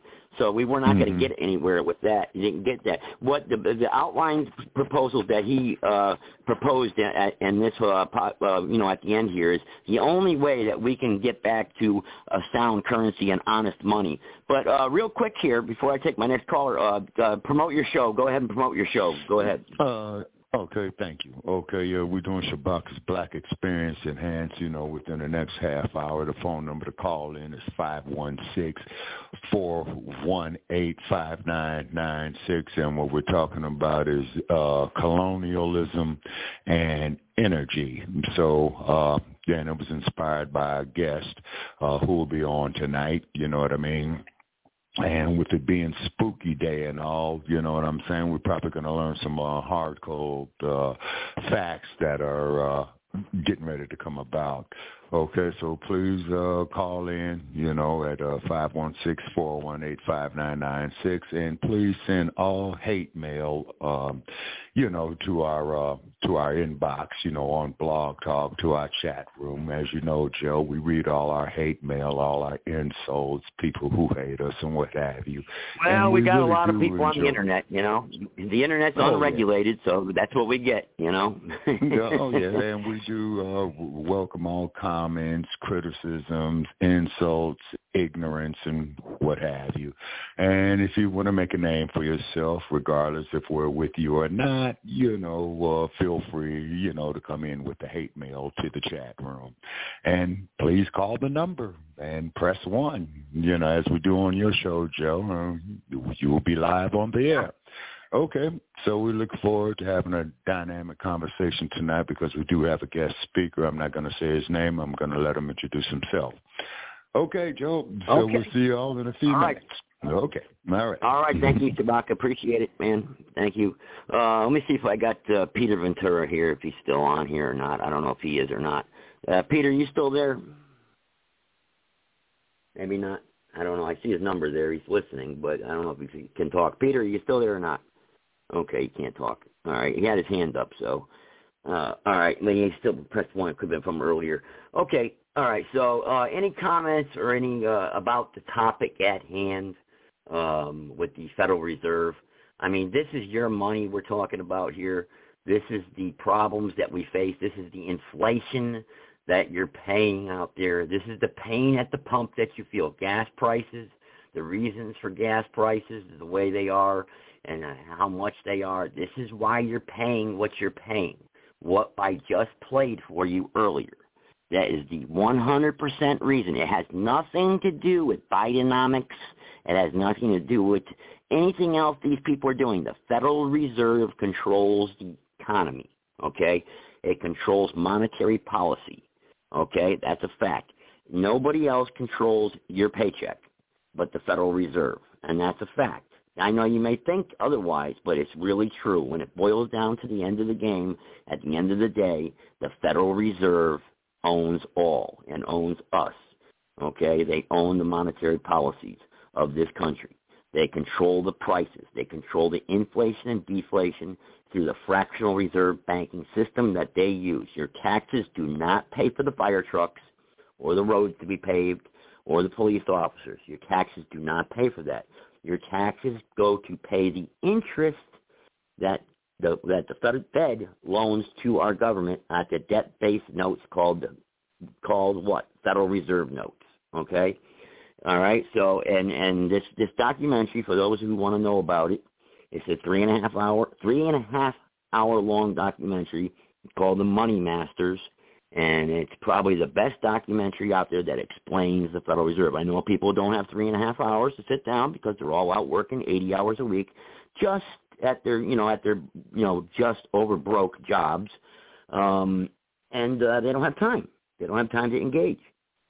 So this is one of the issues that I will be bringing up as running for public office here in North Carolina, is I would like to bring up is the Federal Reserve being audited, and each state actually coming up with their sort of non-debt-based currency, where they can have their own bartering system that maybe towards the end, maybe way down the road, we can get rid of the bartering system altogether, because you know what? The world has just enough for everybody if we all just do and live and self-govern ourselves and start living moral lives and stop being greedy and wanting to take and control others. Guess what? The world could be a beautiful place. Just think of all the technology and inventions that we've come up with today compared to 300 years ago. We don't have to have this money changer system that controls us. We don't have to be controlled every day by people who are in government that are telling us what to do, and we're legislative slaves. I think John Doe said that the other night. They're legislative slaves. And we don't have to live this way. We can live free. But, then we go back to what Peter was talking about earlier, no biblical prophecy and whatnot, we can have an awakening. I believe that, God can heal the land. We can repent. It's up to us. Some people are, I guess, really wanting the rapture to happen and wanting to get out of here and just, had throw their hands up and say enough. I forgot to ask Peter that. What's the Bible say about that actually? Because that old saying, evil flourishes when good men do nothing. And I just can't see God rewarding a population of people that just want to sit back and allow the evil to run rampant. I just can't see him being happy with that. So where's it come? What level of activism should we be a part of? How should we be? Should we just pray? I mean, surely we wouldn't have America right now if we just prayed, because we know the founders picked up the musket. So where do you draw the line? Where do you draw the line? So that's a very interesting question there. Let's bring on 234. Let's see what they got to say. Well, you want to know who owns the Federal Reserve? Let's go back to Roman aristocrats, the families back then. who then get in tied with the British and the crown, and it all falls back to guess who owns everything and your name and everything else. It's when you're born, you're not a nothing but a dead entity because they steal you, they claim you dead, and then they borrow money on you. Well, so the bank, the Federal Reserve. Yeah. We got to do a whole lot of house cleaning. Well, the Federal Reserve is owned by, it's not a single name anymore, like he was saying. It's a group of people. It's not just one Rothschild anymore. It's a group of people. It's never been a federal American government business. It's not an American. It's a foreign Federal Reserve, which it still is owned by the British Crown. That's who we filed bankruptcy with. Well, yeah, it is. I know that. I understand that. It's the Bank of England, and the money masters really goes into that. But again, though, what really shocks me is that the ignorance and level of ignorance of the patriot community out there that still make the comments like with the food stamps or the people crossing the border. My taxes are being strained. My taxes, and that's just the ignorance. That's just the ignorance. Yeah, well, your taxes don't pay for nothing. Exactly. No, they don't pay. That's why if you watch your city council or your local government meetings that they have, you can get them on Zoom just about in every city. You'll see the actual bickering in my city. It's all Democratic, so you think they would all get along because they're all getting government money. But the bickering that goes on because our tax money doesn't give them a damn thing. They just raised my property taxes 35%. One time. 35%. 35%. I can't believe it. So it's not your property taxes just went up 35%. 35%. You can Google it. Everybody in America is looking at Akron like we've lost our mind. They have, but I got to Google that. They want all the federal money. 35%. How are you going to survive? How do you survive that? They don't want you to survive. That's the whole thing with everybody around. And if you look at BlackRock and Vanguard.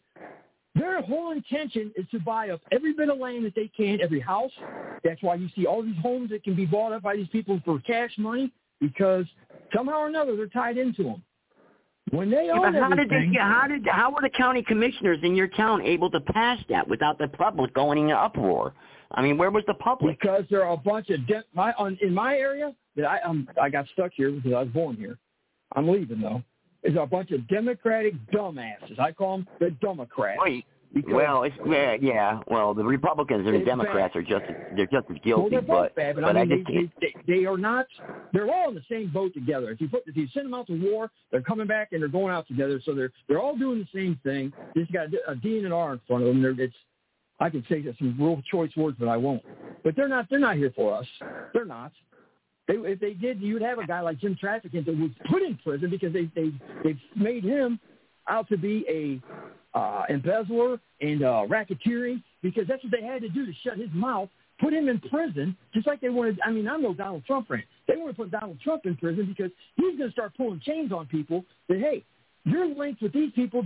Bang, bang, bang. Which country you sold your soul to? Boom, you owe them money. Okay, you're done. He wants people locked up. That's why they don't want Donald Trump in office. People don't understand. It's not about a vote.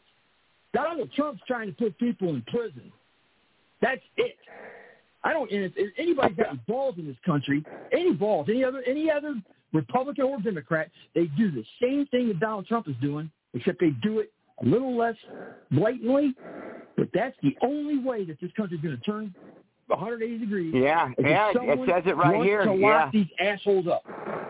All right. Watch your language, please. They can do whatever they want to be. I don't care if they come into the party. I know, but I got to edit this show.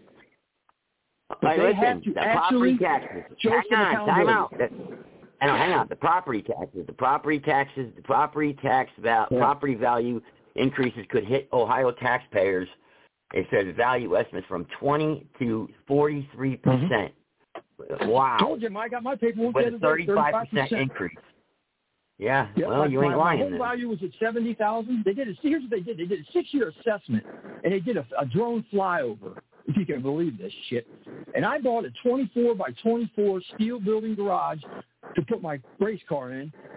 And it's not attached to my house, but it's just one of them. It's a steel building. It's got a roof and sides on it, and I put a garage door on it. It's not insulated or nothing like that. It doesn't even have concrete. I just put down asphalt. They raised my property. My home value went from $65,000 to $97,000 over that drone flyover. Okay, well, what they're doing, they're increasing your property value. Okay, they're increasing your property value, but the tax rate won't go up 35% just because of that. No. The property tax is up. That's my paperwork. My property value went up. Not everybody's around me did that. Don't get me wrong here, because I made improvements. Sure, it's going to go up, but every 6 years they do this assessment. It's not even a physical one. They just do a drone flyover, like a Google Earth thing. And if they see that something's under the roof, they calculate it, and then they say, okay, after that, and we'll figure these taxes, blah, blah, blah. But I got my paperwork. It's not property value. It's 35% tax increase of property taxes. They want to wipe you out. They want to foreclose on all these homes. They want to take everything they can because that's what they do. Well, yeah.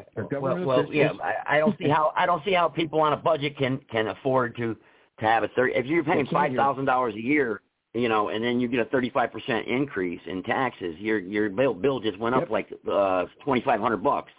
Or $2,100. That's $2,000 more you're paying in taxes every year. How could you afford that? That's impossible.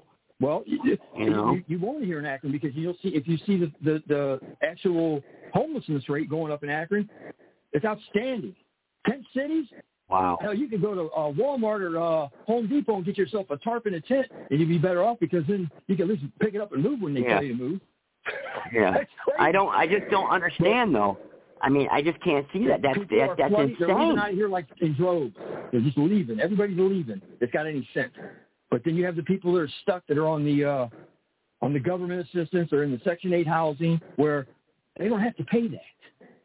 See there? Yeah. That's what I want to know. Is this Vanguard and this BlackRock, if they're buying all these properties and they've made a sweep through here, and they still call me and want to give me $125,000 for my house, and I say no. But should I? Should I just say to hell with it and get out from under this? Because if I don't, and something goes south and I don't have the jobs or the work that I do, gets slow, I won't be able to afford that. And then I'm going to lose my home. Where now I'm sitting on about $100,000 in equity. Cash is out down my head. Yeah. And they want to take it. Wow. They want to take it. They want everybody to be homeless or have to live in a damn a high-rise building in a little, it's almost like a prison cell, but a high-rise where you can go 10 minutes out each way. And if you look at they're doing it in Colorado too. Yeah, they're going to do a 15-minute city. Cleveland's going to be the first one to do it. They've already voted it in. Wow. If it's not that place out there in Hawaii, if they didn't level that place for that deal, they might have done it for that too. What's Mansion Global? What is that? Mansion Global. MansionGlobal.com. Yeah. That's probably a market company that's probably dealing with multiple purchasing agents that would be home buyers or property owners. They probably deal with them, all kinds of them. But they're one big focus group, I would imagine. Anything that says global, that's what they do. They focus on mass purchases in bulk. Yeah. Wow. And cheaper. Well, I'll tell you what. I'll tell you one thing though. As the podcaster, I don't see the level of support for everybody coming out. Supporting this idea that I had of us having a voice and unifying together. I see only a few select people supporting each other, and others are being left out, and I'm one of them. So I think I'm going to stop having people call into other shows, and I'm going to stop calling in too. Because we're not going to support each other. There was a call made a little bit ago from somebody that come in and said that they want to charge somebody with treason for not being part. You know what? Take that crap somewhere else. You're not going to charge with nothing, number one. It's all nonsense, and it's just propaganda to push your show on somebody else's show. So stick that up your beep.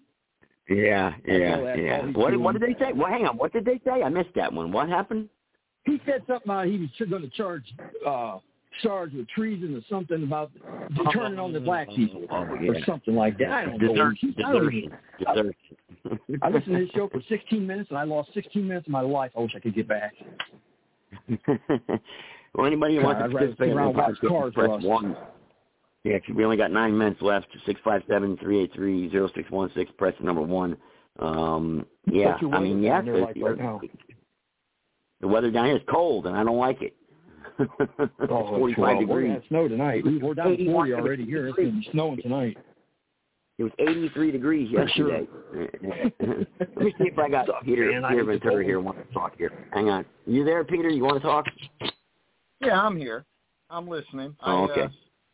Very interesting.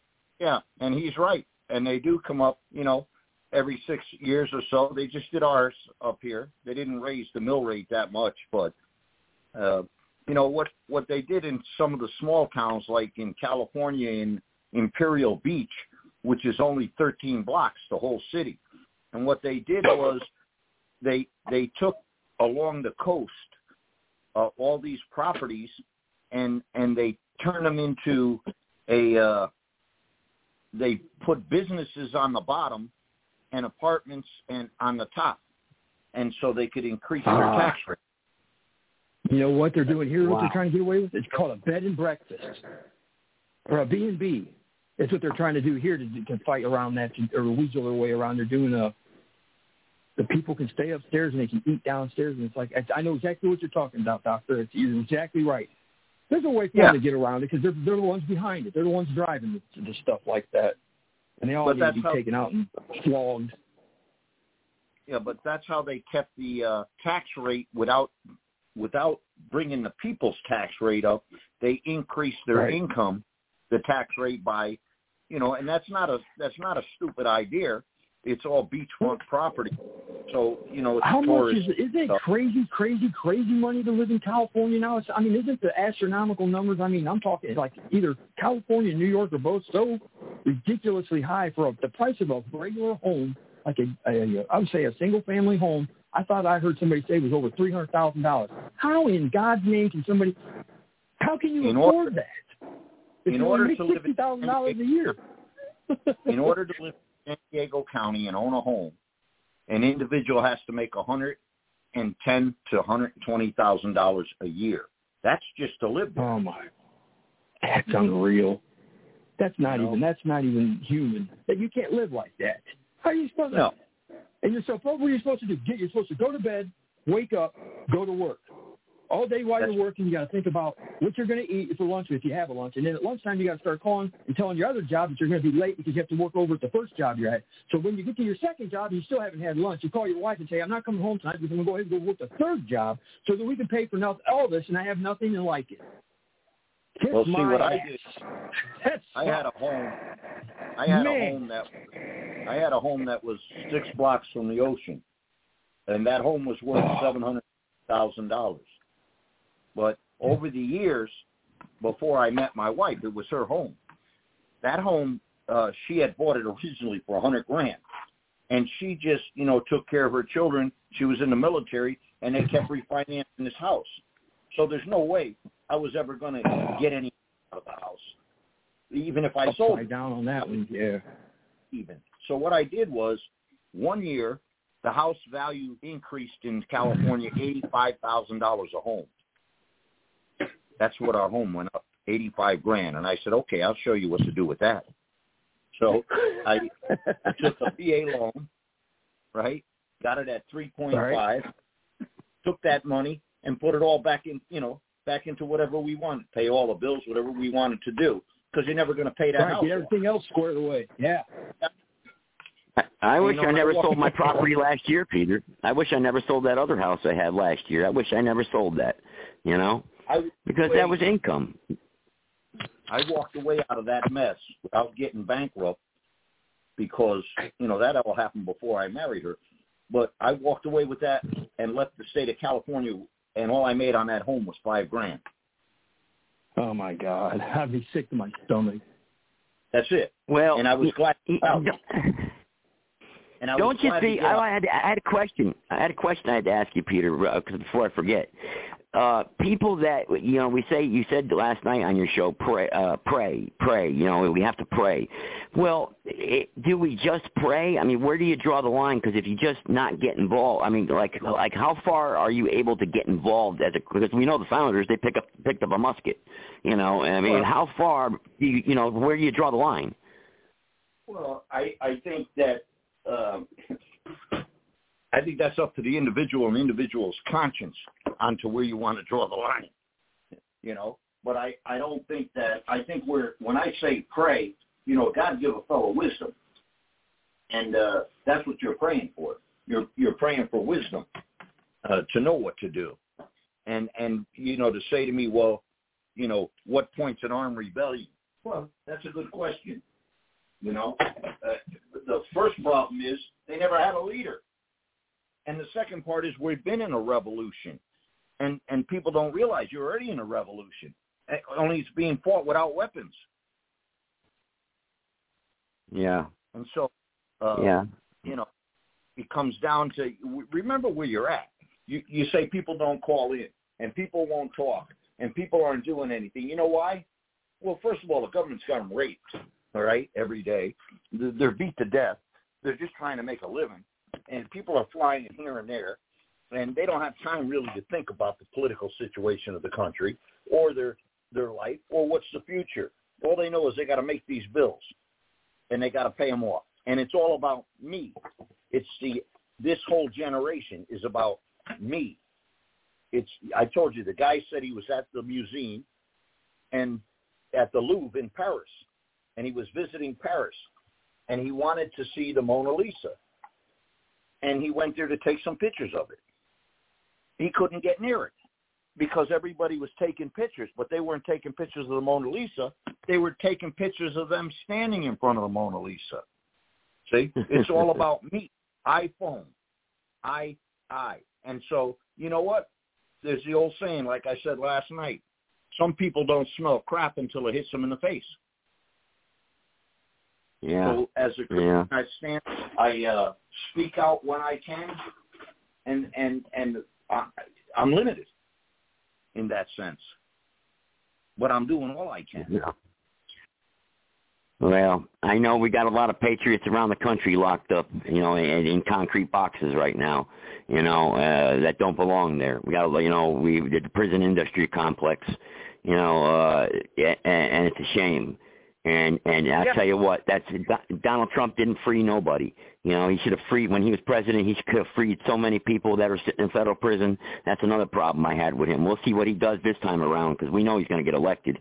He probably has to free himself first, but, you know, we're pretty sure he's going to be elected. I mean, if we make it to the elections, I mean, from what I hear, they're trying to derail that. So. Well, you know, get the country a martial law, and we'll have to hold off the elections because we're at war. And you know what? People can't get to the polls. Yeah. You know, but I say within the next 6 months, whatever's going to happen, it's going to be vicious. Yeah. I don't think they can suspend elections. I don't think they can suspend the elections because of a war. I don't know. I know that maybe they can't, but I don't know. They've got to figure out a way to keep him out other than assassinate him. Yeah, the Constitution says, does the Constitution allow for a delayed presidential election? It says, in general, a combination of state congressional actions could delay elections, but not postpone the selection of a president and vice president. So that's what it says right there.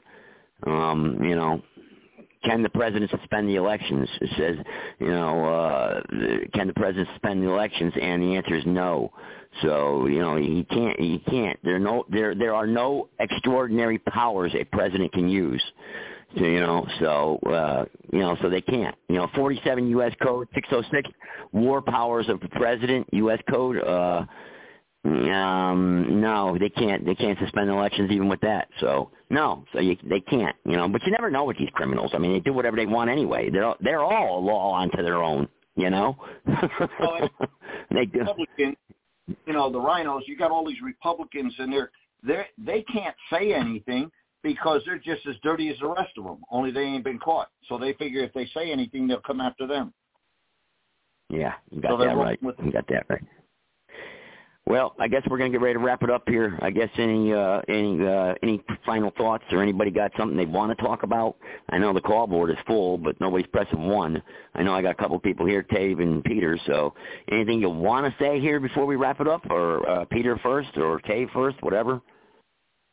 God bless America. No. So I'll tell you, we're in perilous times, and you know what? It may come down where you're going to have to protect you and yours. And that's, you know, from all sides. Yeah. So, you know, but don't lose faith. Don't lose faith. God's in control. He knows all about it.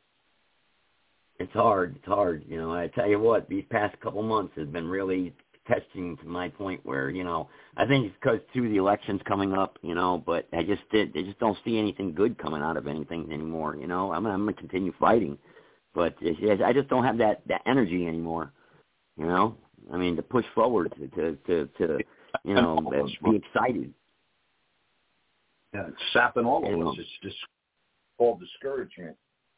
But you can't discourage. You got to keep pressing forward. You know. Yeah, that's true. That's true. Well, Joe, if you need something to pep you up or wake you up, have something happen to you like happened to me and my dog. What's that? I'm sick of it.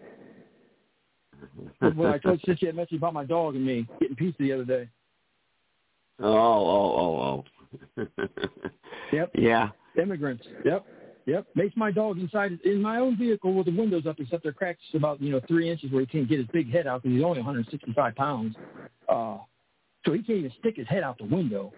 But I don't know if they walked up and did it or they just they pulled up and parked next to me. I wasn't paying attention when I got out, went in, and I stood in line for about 2 minutes, and then the people in line are like, what are the people doing to that dog? And I looked over my shoulder and I said, what the? And I dropped my pizza box, I dropped my change, I ran right out the door, and it was on. They were spraying mace in my truck at my dog that could do nothing to him. I should have let him out. They'd been better off. What happened? Well, what did you do? What was the end result? I got what was the end result? I got a fist fight. I knocked one of them out, and then the guy I tried to get a hold of was trying to run from me, and his girlfriend or wife or whoever it was come around the other side of the car. Boy, she had a can of bear spray and peeled me down the side of my face, in my mouth, and he got away, and needless to say, I couldn't see worth a crap. And my dog's already choking to death, and I told her, I said, bear sprayed you? Get my path. Huh? She bear sprayed you? Absolutely, Lord. she did. Yes. Yeah. Wow. Bear spray, not pepper spray. You get arrested? You didn't get arrested, right? No, the cops don't come in Akron. They don't come. You can commit murder in Akron and they don't come. I keep It's unbelievable. That thing shoots 20 It's unbelievable. I should have let the dog out, so, but I didn't I didn't want him to go to town. So is the dog okay now? Yeah, he's okay. We just had to come home. I had to give him a bath 5 times, and then it feels like I still have blisters on my face, my eyelid, right side of my ear. I told her, I said, I can only see with one eye. I said, I don't know what to tell you. I said, but if you get between me and that truck before I get to it, I'm knocking you out next. And I got in my truck, and when I backed up, Joe, I don't know if I ran over the guy and knocked out or not. I don't even care. I don't care. That's what this. I'm sure you didn't run him over. Portland is. I can't even imagine what went on when they were burning them cities down. I can't imagine. I don't understand. I just don't understand why they would just spray your dog from inside of a car like that. I just don't understand. Probably startled them, and they're probably. I mean, if they're from Mexico or wherever they're from, because my dog looks like a red-nosed pit bull, but he's about 2 feet taller and about 100 pounds heavier, and he's an intimidating individual, to say the least. If he barks, he shakes the windows, and he scares them. Well, they don't know what's going on in America, so if they think it's comical, that they're going to taunt this animal. Hey. Yeah, you're right. Never mind the dog. Beware the owner. Yeah. I you're can't right. believe it. These people in all these cities and all across America, we talk about how Texas has to worry about this, and Arizona. We are every state in this country now is a border state. Do not think any different, because they're not there yet. They're coming. They are coming. And I didn't think I would have a problem where I'm at until it actually happened. And I'm telling you, it changed everything. My whole thought process now, gun on my hip instead of in my console in my car, because I even get out of my car and I lock it while it's running because I have my key fob. But I don't want to carry the gun inside the pizza shop because I'm in a bad neighborhood and I don't want to have the trouble with it right there. But I know the people and I respect them because they post a sign on the door. I'm just going to be in there in 2 minutes. That 2 minutes could have cost me my life the other day because I didn't have that gun on me. Never again. Never again. I don't put a sign on it. I won't support your business. I won't patronize you. Yeah, well, yeah, you should have been doing that to begin with. Yeah, they got a gun-free zone. I mean, they got one of those signs up there, that says Second Amendment bans or something. Yeah, you shouldn't go in. And America needs to wake up because this is getting bad. It's getting really bad. I don't even tell you how many people are coming across the border anymore every day. How many? Yeah, that's how they all got killed. That's how they all got killed in Maine. That's how they got killed in Maine. It was a gun-free zone. Nobody had a gun. Wow. And then you have an incident. I think it was in Indianapolis or Chicago where there was a mall and a guy comes in and he's got a rifle, but there's actually a younger guy that had a pistol, and he set up and he turned and he took a couple shots at this guy and took him down, and he's the bad guy. He's the bad guy because he kills the guy that's killing people. What the world is going to hell in a handbasket. Excuse my French, but I mean a handbasket is hand woven and it's usually pretty whatever you want to say. You go up like a what do you call when you throw something on the fire? It's gone. You don't burn the basket out right from under us. We don't have a chance anymore if it doesn't happen soon. It's too far gone. Yeah. Well, that's a shame. That's not good. Well, it's a good thing you could have got jumped that day. There could have been 5 or 6 of them out there, and they jumped you. And then what? You would have then they had a knife or something. You'd be. That's my point. Yeah, most of them carry a knife anyway. But here's the best part. Yeah. I have a 9mm, and I carry 2 different rounds in my Glock. My first 2 shots coming out of the gate are what they call pest control rounds. Like if you run into the woods or you're somewhere like in, I don't know, say you're in a Red Rock Canyon or something, you're jogging or riding a mountain bike or something, you come across a mountain lion or you come across a snake, this round is good for about 10 feet, and it's like birds shot out of a pistol. Well, one thing I can tell you, remember the 21-foot rule. Yeah. By the time, if you got a holster on, pistol it out, that guy's got 21 feet. That's all it takes to get to you. That's right. It's a fast movie. You better be quick on the draw, because I actually have it's called the praying mantis. I have a tactical dry fire thing set up in my basement where I can actually just quick draw and accuracy from. You better hope you're accurate within 20 feet. If you're not, you probably ought to be carrying a shotgun. That'll tell you a lot about people. Well, I think if they were unarmed and you had your gun and you shot them, you'd probably be looking at jail time, because I don't know how the laws are in Ohio, but so here's the best. Here's the thing: the pest control round, I could shoot you right in the face with it from 10 feet away, and it's not going to do nothing but blister you up like you would you got whooped. These burners. I mean, these burners that you. Yeah. It's a BYRNA. You can go online and look at them. They're 60-61 caliber ball. It comes with pepper spray or tear gas or a solid ball. And that thing will stop a person at 60 yards. Right. CO2, unlike a pellet gun. When you put a pellet gun, you put the CO2 in it leaks right away. This here, you put the CO2, it doesn't open up until you fire the first shot. And they come with a 5-shot clip. I watched a video the other day. This guy's, he's been inventing different things for the government, for drones, different ammunition, different types of deployment systems. But they actually came out with, the guy that's been doing it for the government, I guess he had a change of heart. He then developed, which it looks just like a paintball gun, a system that if you're worried about drones, they've got now, it looks like it's about the size of a paintball. You can have different, it's like an EMP to it. You can fire it. You can fire a burst of them, and it will take down a drone. It will dismantle or shoot a wet little cable up in the air to get caught up into its propellers. It's insane. But I won't. Hey, I got my AR and my Glock, and I'll carry it. You can hear my round right here. That little jewel sounds like a bag of Tic Tacs. That's the first two coming out of the gate are that. And if I have to go into the third one, well, then I know I'm in trouble. I'm out to take my shots and do what I got to do, because if I can't get done what I got to get done in 2 shots and be safe, then it's life or death situation the way I see it. Well, my daddy, shot. My daddy taught me, and I don't promote gun violence whatsoever. I'm just completely as a self-defense mechanism, and the more people that carry guns in more states you see, there's less crime. That's a fact. Yep. My daddy taught me one thing. You'll never get rid of all the guns. You can't get rid of all the guns. All the criminals always have all the guns. My daddy taught me one thing. When I wanted to start hunting, my daddy took me to Sears and Roebuck, and he bought me a single shot, 3/4 choke Remington shotgun. And he said to me, son, if you can't kill it on the first shot, you shouldn't be hunting. That's right. That's almost inhumane. If that's what you're going to do, you should practice and have to do that. You know. So, but I'll tell you what's good though. A lot of people don't think about it, and I tell all my girls. I'm saying I have a bunch of girlfriends. I'm saying my friends that are women that ask me all the time about self-defense, whatever, because I study kung fu, I box, I've got a flat nose, and I've had my ass kicked, and I've kicked some asses, to put it that way. But I tell every woman, carry a knife. I don't care if you carry a straight razor. I don't care what it is. And if something happens, you cut them 2 ways, continuously and deeply. Sometimes that may be your only thing, because a lot of people don't think about women carrying knives. That's a big, you need to carry a knife on you all the time. Even in open letters, if you're going to get a check or something, even if it's going to be peaceful, if you're going to go out on a peaceful protest, maybe you want to cut the string off of something so you can tie your buddy's sign together. You just have a knife on you all times.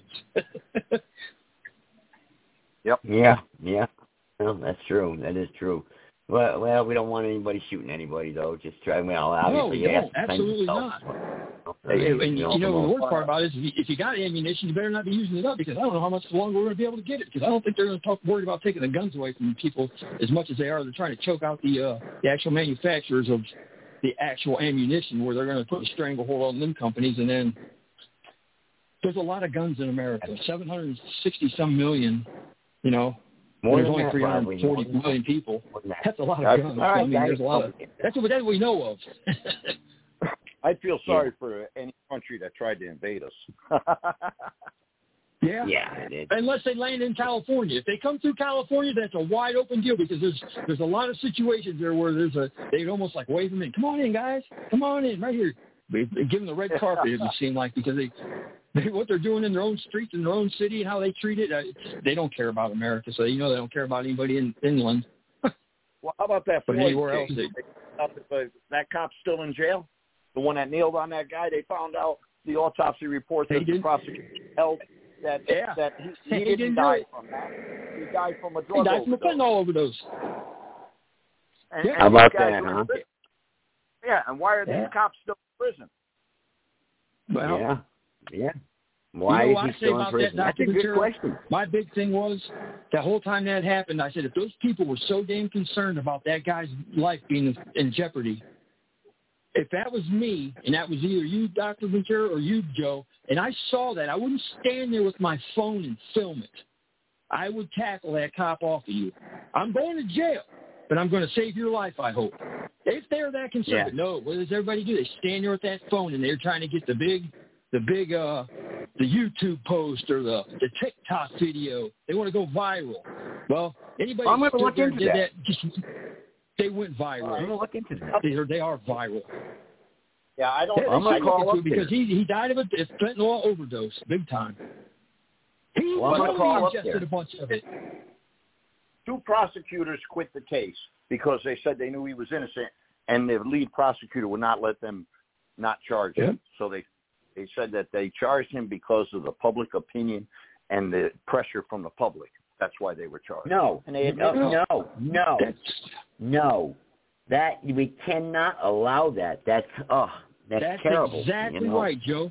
That's exactly what's happened in Akron with this kid, Jalen Walker, that was shot by the cops 80 times. They don't tell you, though, that this, like George Floyd ingests fentanyl to the point of killing probably 50 people. It's not himself, but This kid shoots at the police and runs from them in his car, runs into a roadblock and can't get out of his driver's door, so he doesn't even stop his car. He jumps out the passenger side, and he thought he had his gun in his hoodie pocket. Well, he didn't. And he went afoot, and they got him finally cornered, and they shot 100 rounds, and only 40 of them entered his body. But they killed him because he made the turn like he was going to reach in that pocket. He'd already fired at him. Like 4 minutes before this in the chase. And then the night prior to that, he ran from the cops, and they let him go. But, you can't let these – if you don't find the guy guilty or find him and he's innocent, the cops are guilty, they're going to burn the town down. They're already talking about because these 8 cops that they took and put in front of the police board, they're all found good shoot, clean shoot. So they're all back on the job. In a way, though, why were they engaging the guy to begin with? Why were they harassing him? What was he doing wrong? Because he just shot at him. But why? The night before, he ran from a infraction for a broken taillight. He didn't stop. He took off, and he ran through 2 counties. He got away. The very next night, he didn't stop for that. So the next night, he's got an all-points bulletin out on his car. They spot his car in Akron, and they light him up, and he takes off, and he gets on the highway. As he's entering the highway, there's cameras all over. They show him reaching out his window back at the cop car, and you see the muzzle flash. Boom, 1 shot's gone. So now shots fired, and he comes down 2 blocks from my house, right here by Bridgestone Firestone, where I used to work at, and they had a roadblock set up because they're trying to convey him away from the softball game that's going on. That's got the Akron Pro Racers, the teams there, all it's a big stadium deal. This is about 11 at night, though, so there's still people hanging around. But he runs through the roadblock and collides into a car. So now you've got attempted murder again because he's using his car as a weapon. And then he tries why not chase him? Why not chase him? And then why chase him? I don't understand. Because you got what he that's the thing, why did he shoot at him? We can't let him not have. Hey, we can't not have no laws. We got to have laws. If you got a broken taillight, and if it's a law, why did he shoot at him? Why did he shoot at him? Why did he shoot at the cops? Why did he shoot at the cops? I don't know. They still don't know this thing. Well, people just don't wake up in the middle of the day and say they want to shoot cops, crime. Now, the thing is now it's a cop crime, because the cops, all 8 of them, and they're taught to shoot center mass and unload your weapon and stop the violent threat. Put an end to it. And they all did it in succession. Yeah, but they created the threat, Dave. They created the threat. But, Dave, they created the threat. They created the threat. No, they didn't. They didn't because he broke the law. He broke the law. What law did he break? He ran from the cops the night before. The traffic law. But why was he running, though? I'm trying to get to the bottom of this. Because he probably doesn't have a driver's license. Something like that. Stupid. That's about 90% of why they run. If they don't have a driver's license, they're out driving the car. They ain't got. That's what they do. Well, it's the narrative. So he wasn't breaking the law then. But then it makes the cops the bad guys, and the cops are the bad guys. Because no matter what the cops do, the cops are wrong. But they're the first people to call for when they need their help. Yeah, but Dave, we don't want cops pulling people over for that. I mean, that's not right, man. Why we don't want? What's this, Nazi Germany? When a person has got a ski mask on, and he's in a business across the county, and if a cop pulls in behind him and wants to know what he's doing, the guy pulls away. Suspiciously, he just pulls out now because the cops are pulling in. Business is closed. It's after 10 o'clock. It's 11:30 at night. He's got a tail light out, so that county was going to pull him over and probably figure out why he was sitting in the subway parking lot to begin with a ski mask on. Now, it's none of their business. It's none of their business. But here, he isn't doing nothing. It's not against the law to wear a ski mask. Listen, now he's running from the cops, top speed. Now he's putting everybody else in jeopardy. Those cops stopped chasing him. They got to the border and they let him go. They said, you know what, this is done. So Akron, it goes all across all points bulletin for the different counties around here. They see the same car, and the guy's driving by, and he made another pass where the cops said, hey, can I make a suggestion? When you saw him the second time, they were going to stop him because they already had on the computer showing that he was a felon. Now you are a willful fleeing in Ohio in a vehicle is a felon. Whoa, a felon. Whoa. It's a felon. So, well, how can I make a suggestion, though? No, can I make a suggestion? How about this? How about this? They see a guy with a ski mask on and a broken taillight out. How about they just keep going?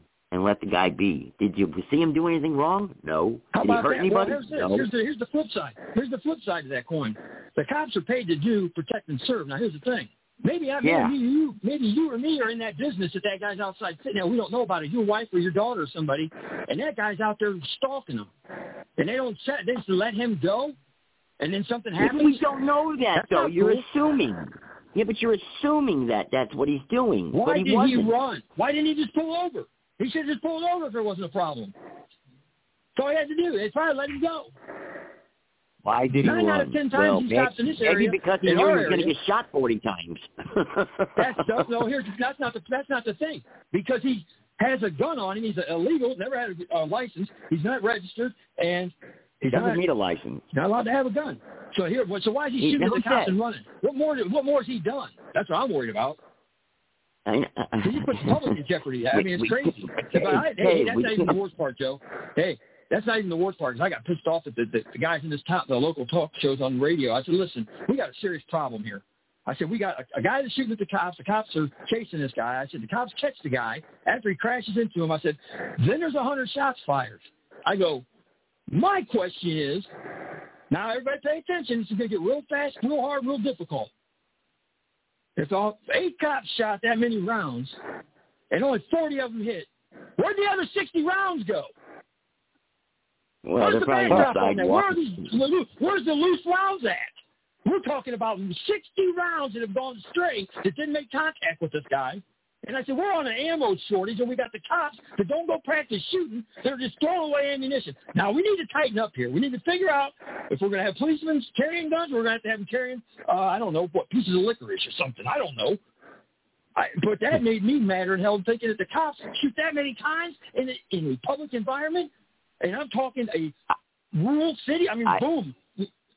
I just think if they left the guy alone, we wouldn't. If they left the guy alone, guess what? You can't let it. You just can't let him go. Let the next guy go. Let the next guy go. Why? Because then it turns into a sanctuary. Then it turns into Akron, where you have Little Detroit, as we're nicknamed, the second leading murder capital per capita in America. Per capita. So wait a second. That's what they do. They just let everybody run free.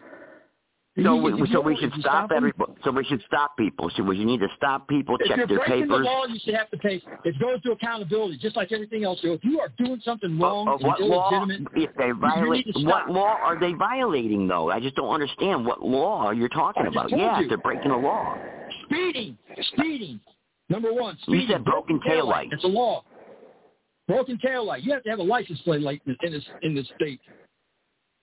Believe it or not, you have to have an illuminated license plate. And I asked him why. I fought that in court because I have a GMC Typhoon. And I said, why ask you a question? Why do I have to have an illuminated plate light? And you're going to stop me and give me a ticket for it? I said, but if it matters, if you're behind me and it's dark, aren't your headlights on? You can see my license plate? That's what don't make any sense to me. I go, so how's that work for you? Well, they got that one got tossed out, and they changed that law already. But here's the thing: you have to abide by the law. As simple as it may be, it's what it's got to be. If you don't, you get to a point where when you draw, okay, is it okay? Let them go. You can't do it. You have to have accountability from the start to the end. If you do not do it, you end up just like we are in this country right now, spun out of control because there's no accountability for shit. The president doesn't have to answer for laying in bed with China or his crack-dealing kid. Who else knows? I mean, the Clintons, the kill list that those people got, Obama's, you got his gay swimming chef boyfriend dead now. There's no accountability for death. You live this life one time and then it can be taken from you right now. We'll reserve this subject for another night. All right. They're getting ready to cut me off anyway. It's maddening to think that all you had to do is just stop it. You didn't do nothing. If you're not breaking the law, just stop. The cops are going to be cool with you. Most of them are. They don't want the trouble. You think them guys want to go to work every day and have a target on their back? I can't imagine. Dave, hang on. I got another caller here who wants to jump in here. 323, go ahead. The reason why the country is the way that it is because people are easily corruptible. Corrupt. It's part of human nature. Why can't people understand that? They keep thinking that it's good versus evil, as though there's the devil on one side and the angel on the other. It's more like Dr. Jekyll, Mr. Hyde, and people when they see enough money, all of a sudden their religious training goes right out the window. To me, that's simple. Okay. You don't see my point there. You don't see my point about where leave the guy alone, that, he didn't really break the law. Why are we going to chase him down the road and hunt him down and shoot him 40 times? That I didn't hear, Joe, because I was busy doing something. He shot at them cops first. He shot at them first. Yeah, but what guy are we talking about now? Chased after him for a broken tail light. Well, they're going to light him up and give him a ticket for it. He broke the law. Well, even with that, anytime anybody does anything that's immoral, right? Yeah. And they've been taught, because cops are taught, everybody's taught about how to do right from wrong, but they don't because they're corrupt. That's right. Yeah. 9 out of 10 times they talk about the family not having a male father figure in the homes with the majority of the black communities, and that's a big thing around here. They always talk about, nobody's got a dad, nobody got this, so they don't have anybody telling, but their mother's not doing the job of saying, hey, if the police get behind you, stop. Put your hands attended to on the wheel. Don't be jerking around in the car. Turn your radio down. Answer the guy's questions. And if you're not doing anything wrong, you're going to go drive away. They don't want to do this. That's not what they want to do, is give you tickets and shoot people. But what they don't want to do is pull you over, so you're moving around in your car, your window's blacked out, it smells like weed coming out of it, or there's about 5 of you in there, and you all got a gun. Five of you. That's a huge problem. There might be 5. There's only one gun in the car. It doesn't make any difference. That's a problem. If a cop has to walk up on a car, and they have to do it now to every single car they stop everywhere in the country because they have to worry about being shot. We're not allowed to have guns in our cars? No, yeah, you can have it. I'm saying, can you imagine walking up to a car, you can't see the black windows, you walk right up, you're a cop, and you say, hey, license, registration, boom, you're shot right in the face. It's happening all over the place. It's all over you. First of all, I don't want the cop walking up to my car asking me for my driver's license and registration, because this isn't Nazi Germany, and I don't have to show my papers. Leave me alone. No, Joe, that shit sailed. That sovereign bullshit sailed. If you're breaking the law and you get stopped by the police, you've done something wrong. If you're speeding down the highway, what's breaking the law? What's breaking the law? You deserve to be stopped. You're driving like a reckless asshole is breaking the law. You're threatening the lives of other people around you. What's reckless? What's reckless? What are you talking about reckless? I just told you. 55 mile posted speed limit? Yes, it is. You're not a race car driver. You don't have a helmet on. You're not in a car that's... Did I hurt anybody? Case. How are we going to restore the republic? Not yet. So we're policing the community. So we're trying to prevent crime. So we're going to make sure we're going to stop people from doing crime. The Republic has to have laws to be followed. The Republic has to have laws that have to be followed. That's all there is to it. And do no harm. Do no harm. Do no harm. Common law. That's what's got to be taught. That has to be taught, because you have a generation of children now that don't see that. They think it's okay. They think it's fun to carry guns as children. 13, 14 years old, they're carrying automatic weapons around. They think that somebody like me that has a gun, if I see someone pull a gun on me and I don't draw mine on and shoot him, I deserve to be shot. That's all there is to it. But you can't have kids walking to and from school every day. We're talking about kids going to middle school. They're accidentally shooting their friend or themselves because they don't know how to operate a gun. They shouldn't have the gun. And there should be laws against it. And there are. But that's doesn't take the guns away from all the good people. You have to have laws and a foundation. We had that a long time ago. We did. But we got away from it. We've got 6 million laws on the books. 6 million. There isn't anything that a person can do that doesn't break a law. There's a book written about it. I forget the name of the book. Oh, yeah, they make a law to break a law. Right, yeah. But here's the thing. We only probably need 6 laws total. Probably only 6, maybe. We need 6. We need 6 umbrella laws, but we do need a few laws, a little bit more than that, but not 6 million. But the thing is that you know what I'm saying. If I was a cop, if I was a state trooper, right, and I came across a car that had 4 people in it, and I had to pull them over, I would always be leery about if they had guns in the car or not. Mm-hmm. Yeah. Like look what goes on down at the border with the trafficking, the human skin traffic, the drug smuggling. Oh, geez. Those guys, oh, God. That's their lifeline. That's what they think. Why are we pulling people over, though, Joe? I want to ask this question. Why are we pulling people over? We're not hurting anybody. There's no hurting, Why are they pulling people over? I'll give you my answer for that. Because let's say, for example, you're a cop, right?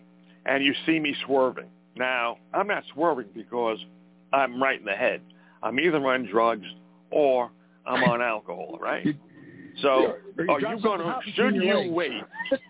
should you wait until I hurt somebody for you to do something? Right. Or should you say, no, I'm going to pull him over and then find out his registration, insurance, and everything, have him take a blood test, a breathalyzer rather, and, either take him in or, You see, it's like an argument. You see two people, if two people are arguing, and it looks like it's going to hey, wait a second, no. If you're two people arguing, it's going to escalate, you think. Don't you want to stop and step in between and say, hey, that's enough? It's the same thing. You don't want them to fight to kill each other. You don't want somebody driving a car that's impaired to kill somebody else. Joe, you said, hey, will you hang on? Joe, you said swerving. So what do you mean by swerving? I'm driving, the guy's driving all over from one side of the road to the other, but making cars almost hit him and miss him. Is that what you're talking about? Well, of course, that's one way, but Tate, your name isn't Joe. Tate, all right? So the thing is, if I'm driving, right, and I'm going across the line, I'm going across the other line, I'm not inside the borders, I'm swerving. Now, cars are going to be that close to me unless they see me swerving. Why should a state trooper wait until I hurt somebody? Okay, so okay, well, I mean, I don't know, Joe. I mean, swerving. I mean, using one prime example there. Yeah, obviously, if you're driving your car recklessly and you're going from out, in and out of the lines, and you're driving, like an idiot. I mean, I guess, but we were talking about a broken taillight earlier. We chased the guy down because of a broken taillight. That I haven't any thoughts on that unless somehow they can prove that two taillights are necessary in order for safety reasons and one taillight isn't. I don't know about that. And how about this law? How about if they see something like one of those? How about if they see one of those little, what do they call them, the bobbleheads or something dangling from the mirror? They pull you over for that. There's a lot of bullshit they do. Yeah. But you have to remember, too, like this guy, what he was doing, not just he wasn't getting chased because of a broken taillight. What he did was, it was a suspicious vehicle that they were called to a site for, but then the guy pulled out. As he pulled out, the cops got behind him, saw that he had a broken taillight, which is, and then in law, they can stop him for that, but then he decides to take off and not stop once they turn their lights on. So that then is willful fleeing. So he's up to something no good then. So that's the first night. The second night he's in Akron, and this fleeing felon now has an all-points bulletin that when the car goes and takes off like that, there's usually a reason they've done something. So they say, okay, we're going to have to keep an lookout for him. They see this guy driving. He then takes off again and turns and sticks his hand out the window and shoots at the cops this time. So it wasn't like he wasn't doing anything wrong. He had bad intentions for something. That's all there is to it. I don't know. I just think the cops are revenue enforcers. They're, it's about writing tickets, and that's not right, They are. I mean, I'm not saying that all the cops, whatever the cops do is right, but sometimes, for the example that I gave, if you're seeing somebody who is committing a robbery, right, or let's say you see somebody going into a store with masks on and shotguns up, right, and they're rushing towards the store. Are you going to wait until they get inside the store, pistol whip the guy behind the counter to do something? No, or are you going to follow up? Yeah. Right. Yeah, because you see an obvious something in action. Something is about to happen. Yeah. Hurting somebody. Yeah. See it, that's what you have to say. Is that a threat or not? Well, that taillight was because the guy had already ran. So they knew that there was something wrong with him. But they may not even have stopped him. But then when he tried to do the second time, he made that shot at him. That was stupid. Yeah, you were talking about somebody, all the people who get stopped, and they because they have a bench warrant or because they have some kind of malfunction in the brain, they take off. That's so stupid. All you got to do is park, move over to the side, let the cop come, give the registration. If you don't have any problems with your car, you're going to be on your way because the cop doesn't want to spend more than 5 minutes. Like me, Joe. I was on my way. Like me. I was on my way. They have the attitude like these guys do that they don't want to roll the window down and they don't want to stop by the cops. Dave, I don't know what happened to Joe. What happened to you, Joe? I don't either. Well, Well, yeah. Well, I got a DUI, remember? Well, I wasn't doing anything wrong. You know? Now, wait a minute, Joe. We talked about this. So you what were did impaired. What did they pull you over for? Why? Yeah, you had to have been impaired in some way. Wait a second. The cop never pulled me over. I was in the back of the ambulance already. I was in the back of the ambulance getting treatment. So why would I have to suffer a DUI? Red light, they came up and the people helped you out, right? I don't know that story. I was impaired. Wait a second. I was impaired. Why was I impaired? Why was I impaired? I don't know that story. I don't know what that story is. He touched fentanyl. He touched it. That's when you were on the... Oh, yeah. I remember. Yeah, when you were on the cover. So he was impaired, but he's lucky he did what he did because he kind of fell out at the red light and instead of just being going at speed like normal driving, he would have just fell asleep like that. He was actually stopped and people saw him, so he was able to treat the ambulance came and they had him out of the car before the cops came. So then they charged him with the DUI. But regardless, you're impaired and you were driving in the witness's seat. I mean, that you're lucky on that when you weren't actually moving and having to fall asleep like that. But the whole thing goes, what you're talking about, Joe, is the whole how that happened is bullshit. You know what I mean? It's not like you were out going bar to bar watching football games or whatever, got tuned up, but you had done something that somebody did to you and you didn't know about, or you accidentally came in contact with something that you didn't do. Yeah. Yes. But procedure wasn't followed. You know, I had no protective gloves. I had no mask. You know, I got exposed to something because I was out doing something to help the community. You know, but yet I get stuck in it. You know, get stuck because of it. You know, that doesn't make much sense. You know, the worst part about that is, we talked about that. I mean, you know, there should have been someone to help you out there along that line because with what you were doing and who was involved and what was going on, they should have been able to step right in and say, hey, I need to make a phone call and you need to talk to this person. And they'll say, okay. And it'd be explained to them what's going on, and then you'd be your hands white clean. Can't do that. Yeah, no, well, you're not. We know there's another agenda. We know the other agenda. Yeah, well, you're not supposed to be able to do that. You're not supposed to.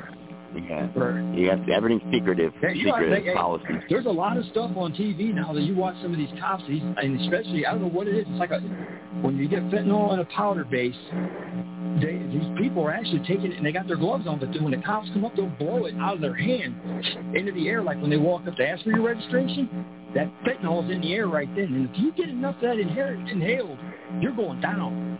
There's cops that are falling dead right on the side of the highway, and nothing even happened. They weren't even touched. Dogs, too. They're doing it to the dogs also, the drug dogs. Fentanyl is really virulent. It's very dangerous. It's the most dangerous drug that I read about. That's the most dangerous drug that's come into the United States, and it's something like 7 times more powerful than meth or something like that, or coke. That's the carfentanil. That's the actual veterinary type that they use for rhinoceros or elephant tranquilizer, basically. So we do that fentanyl that's like, lower base, like a opiate that's kind of a painkiller, but the stuff that's really dropping people dead that you put on the point of a pen, it'll kill you, is the carfentanil. It knocks out an elephant with a couple drops of it. What's it going to do to a person? Yeah. It's going to melt you. All right, guys, they're going to cut me off they're going to cut me off here in about 5, 10, I think, according to the red clock here, about 15 seconds. So, anyway, Peter, you still there, Peter? 15 Peter, seconds I think midnight.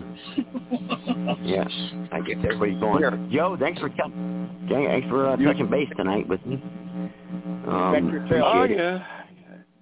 Yeah, well, hey, what's our doomsday clock at? Anybody know what the doomsday clock's at? So who? Doomsday clock. We have that doomsday clock, and so far away from 12 o'clock, and it's like, what is it? It's 2 minutes to midnight, something like that, isn't it? Yeah, 2 seconds. 1. I think that's it. I think it's 0. Well, guys, see you later.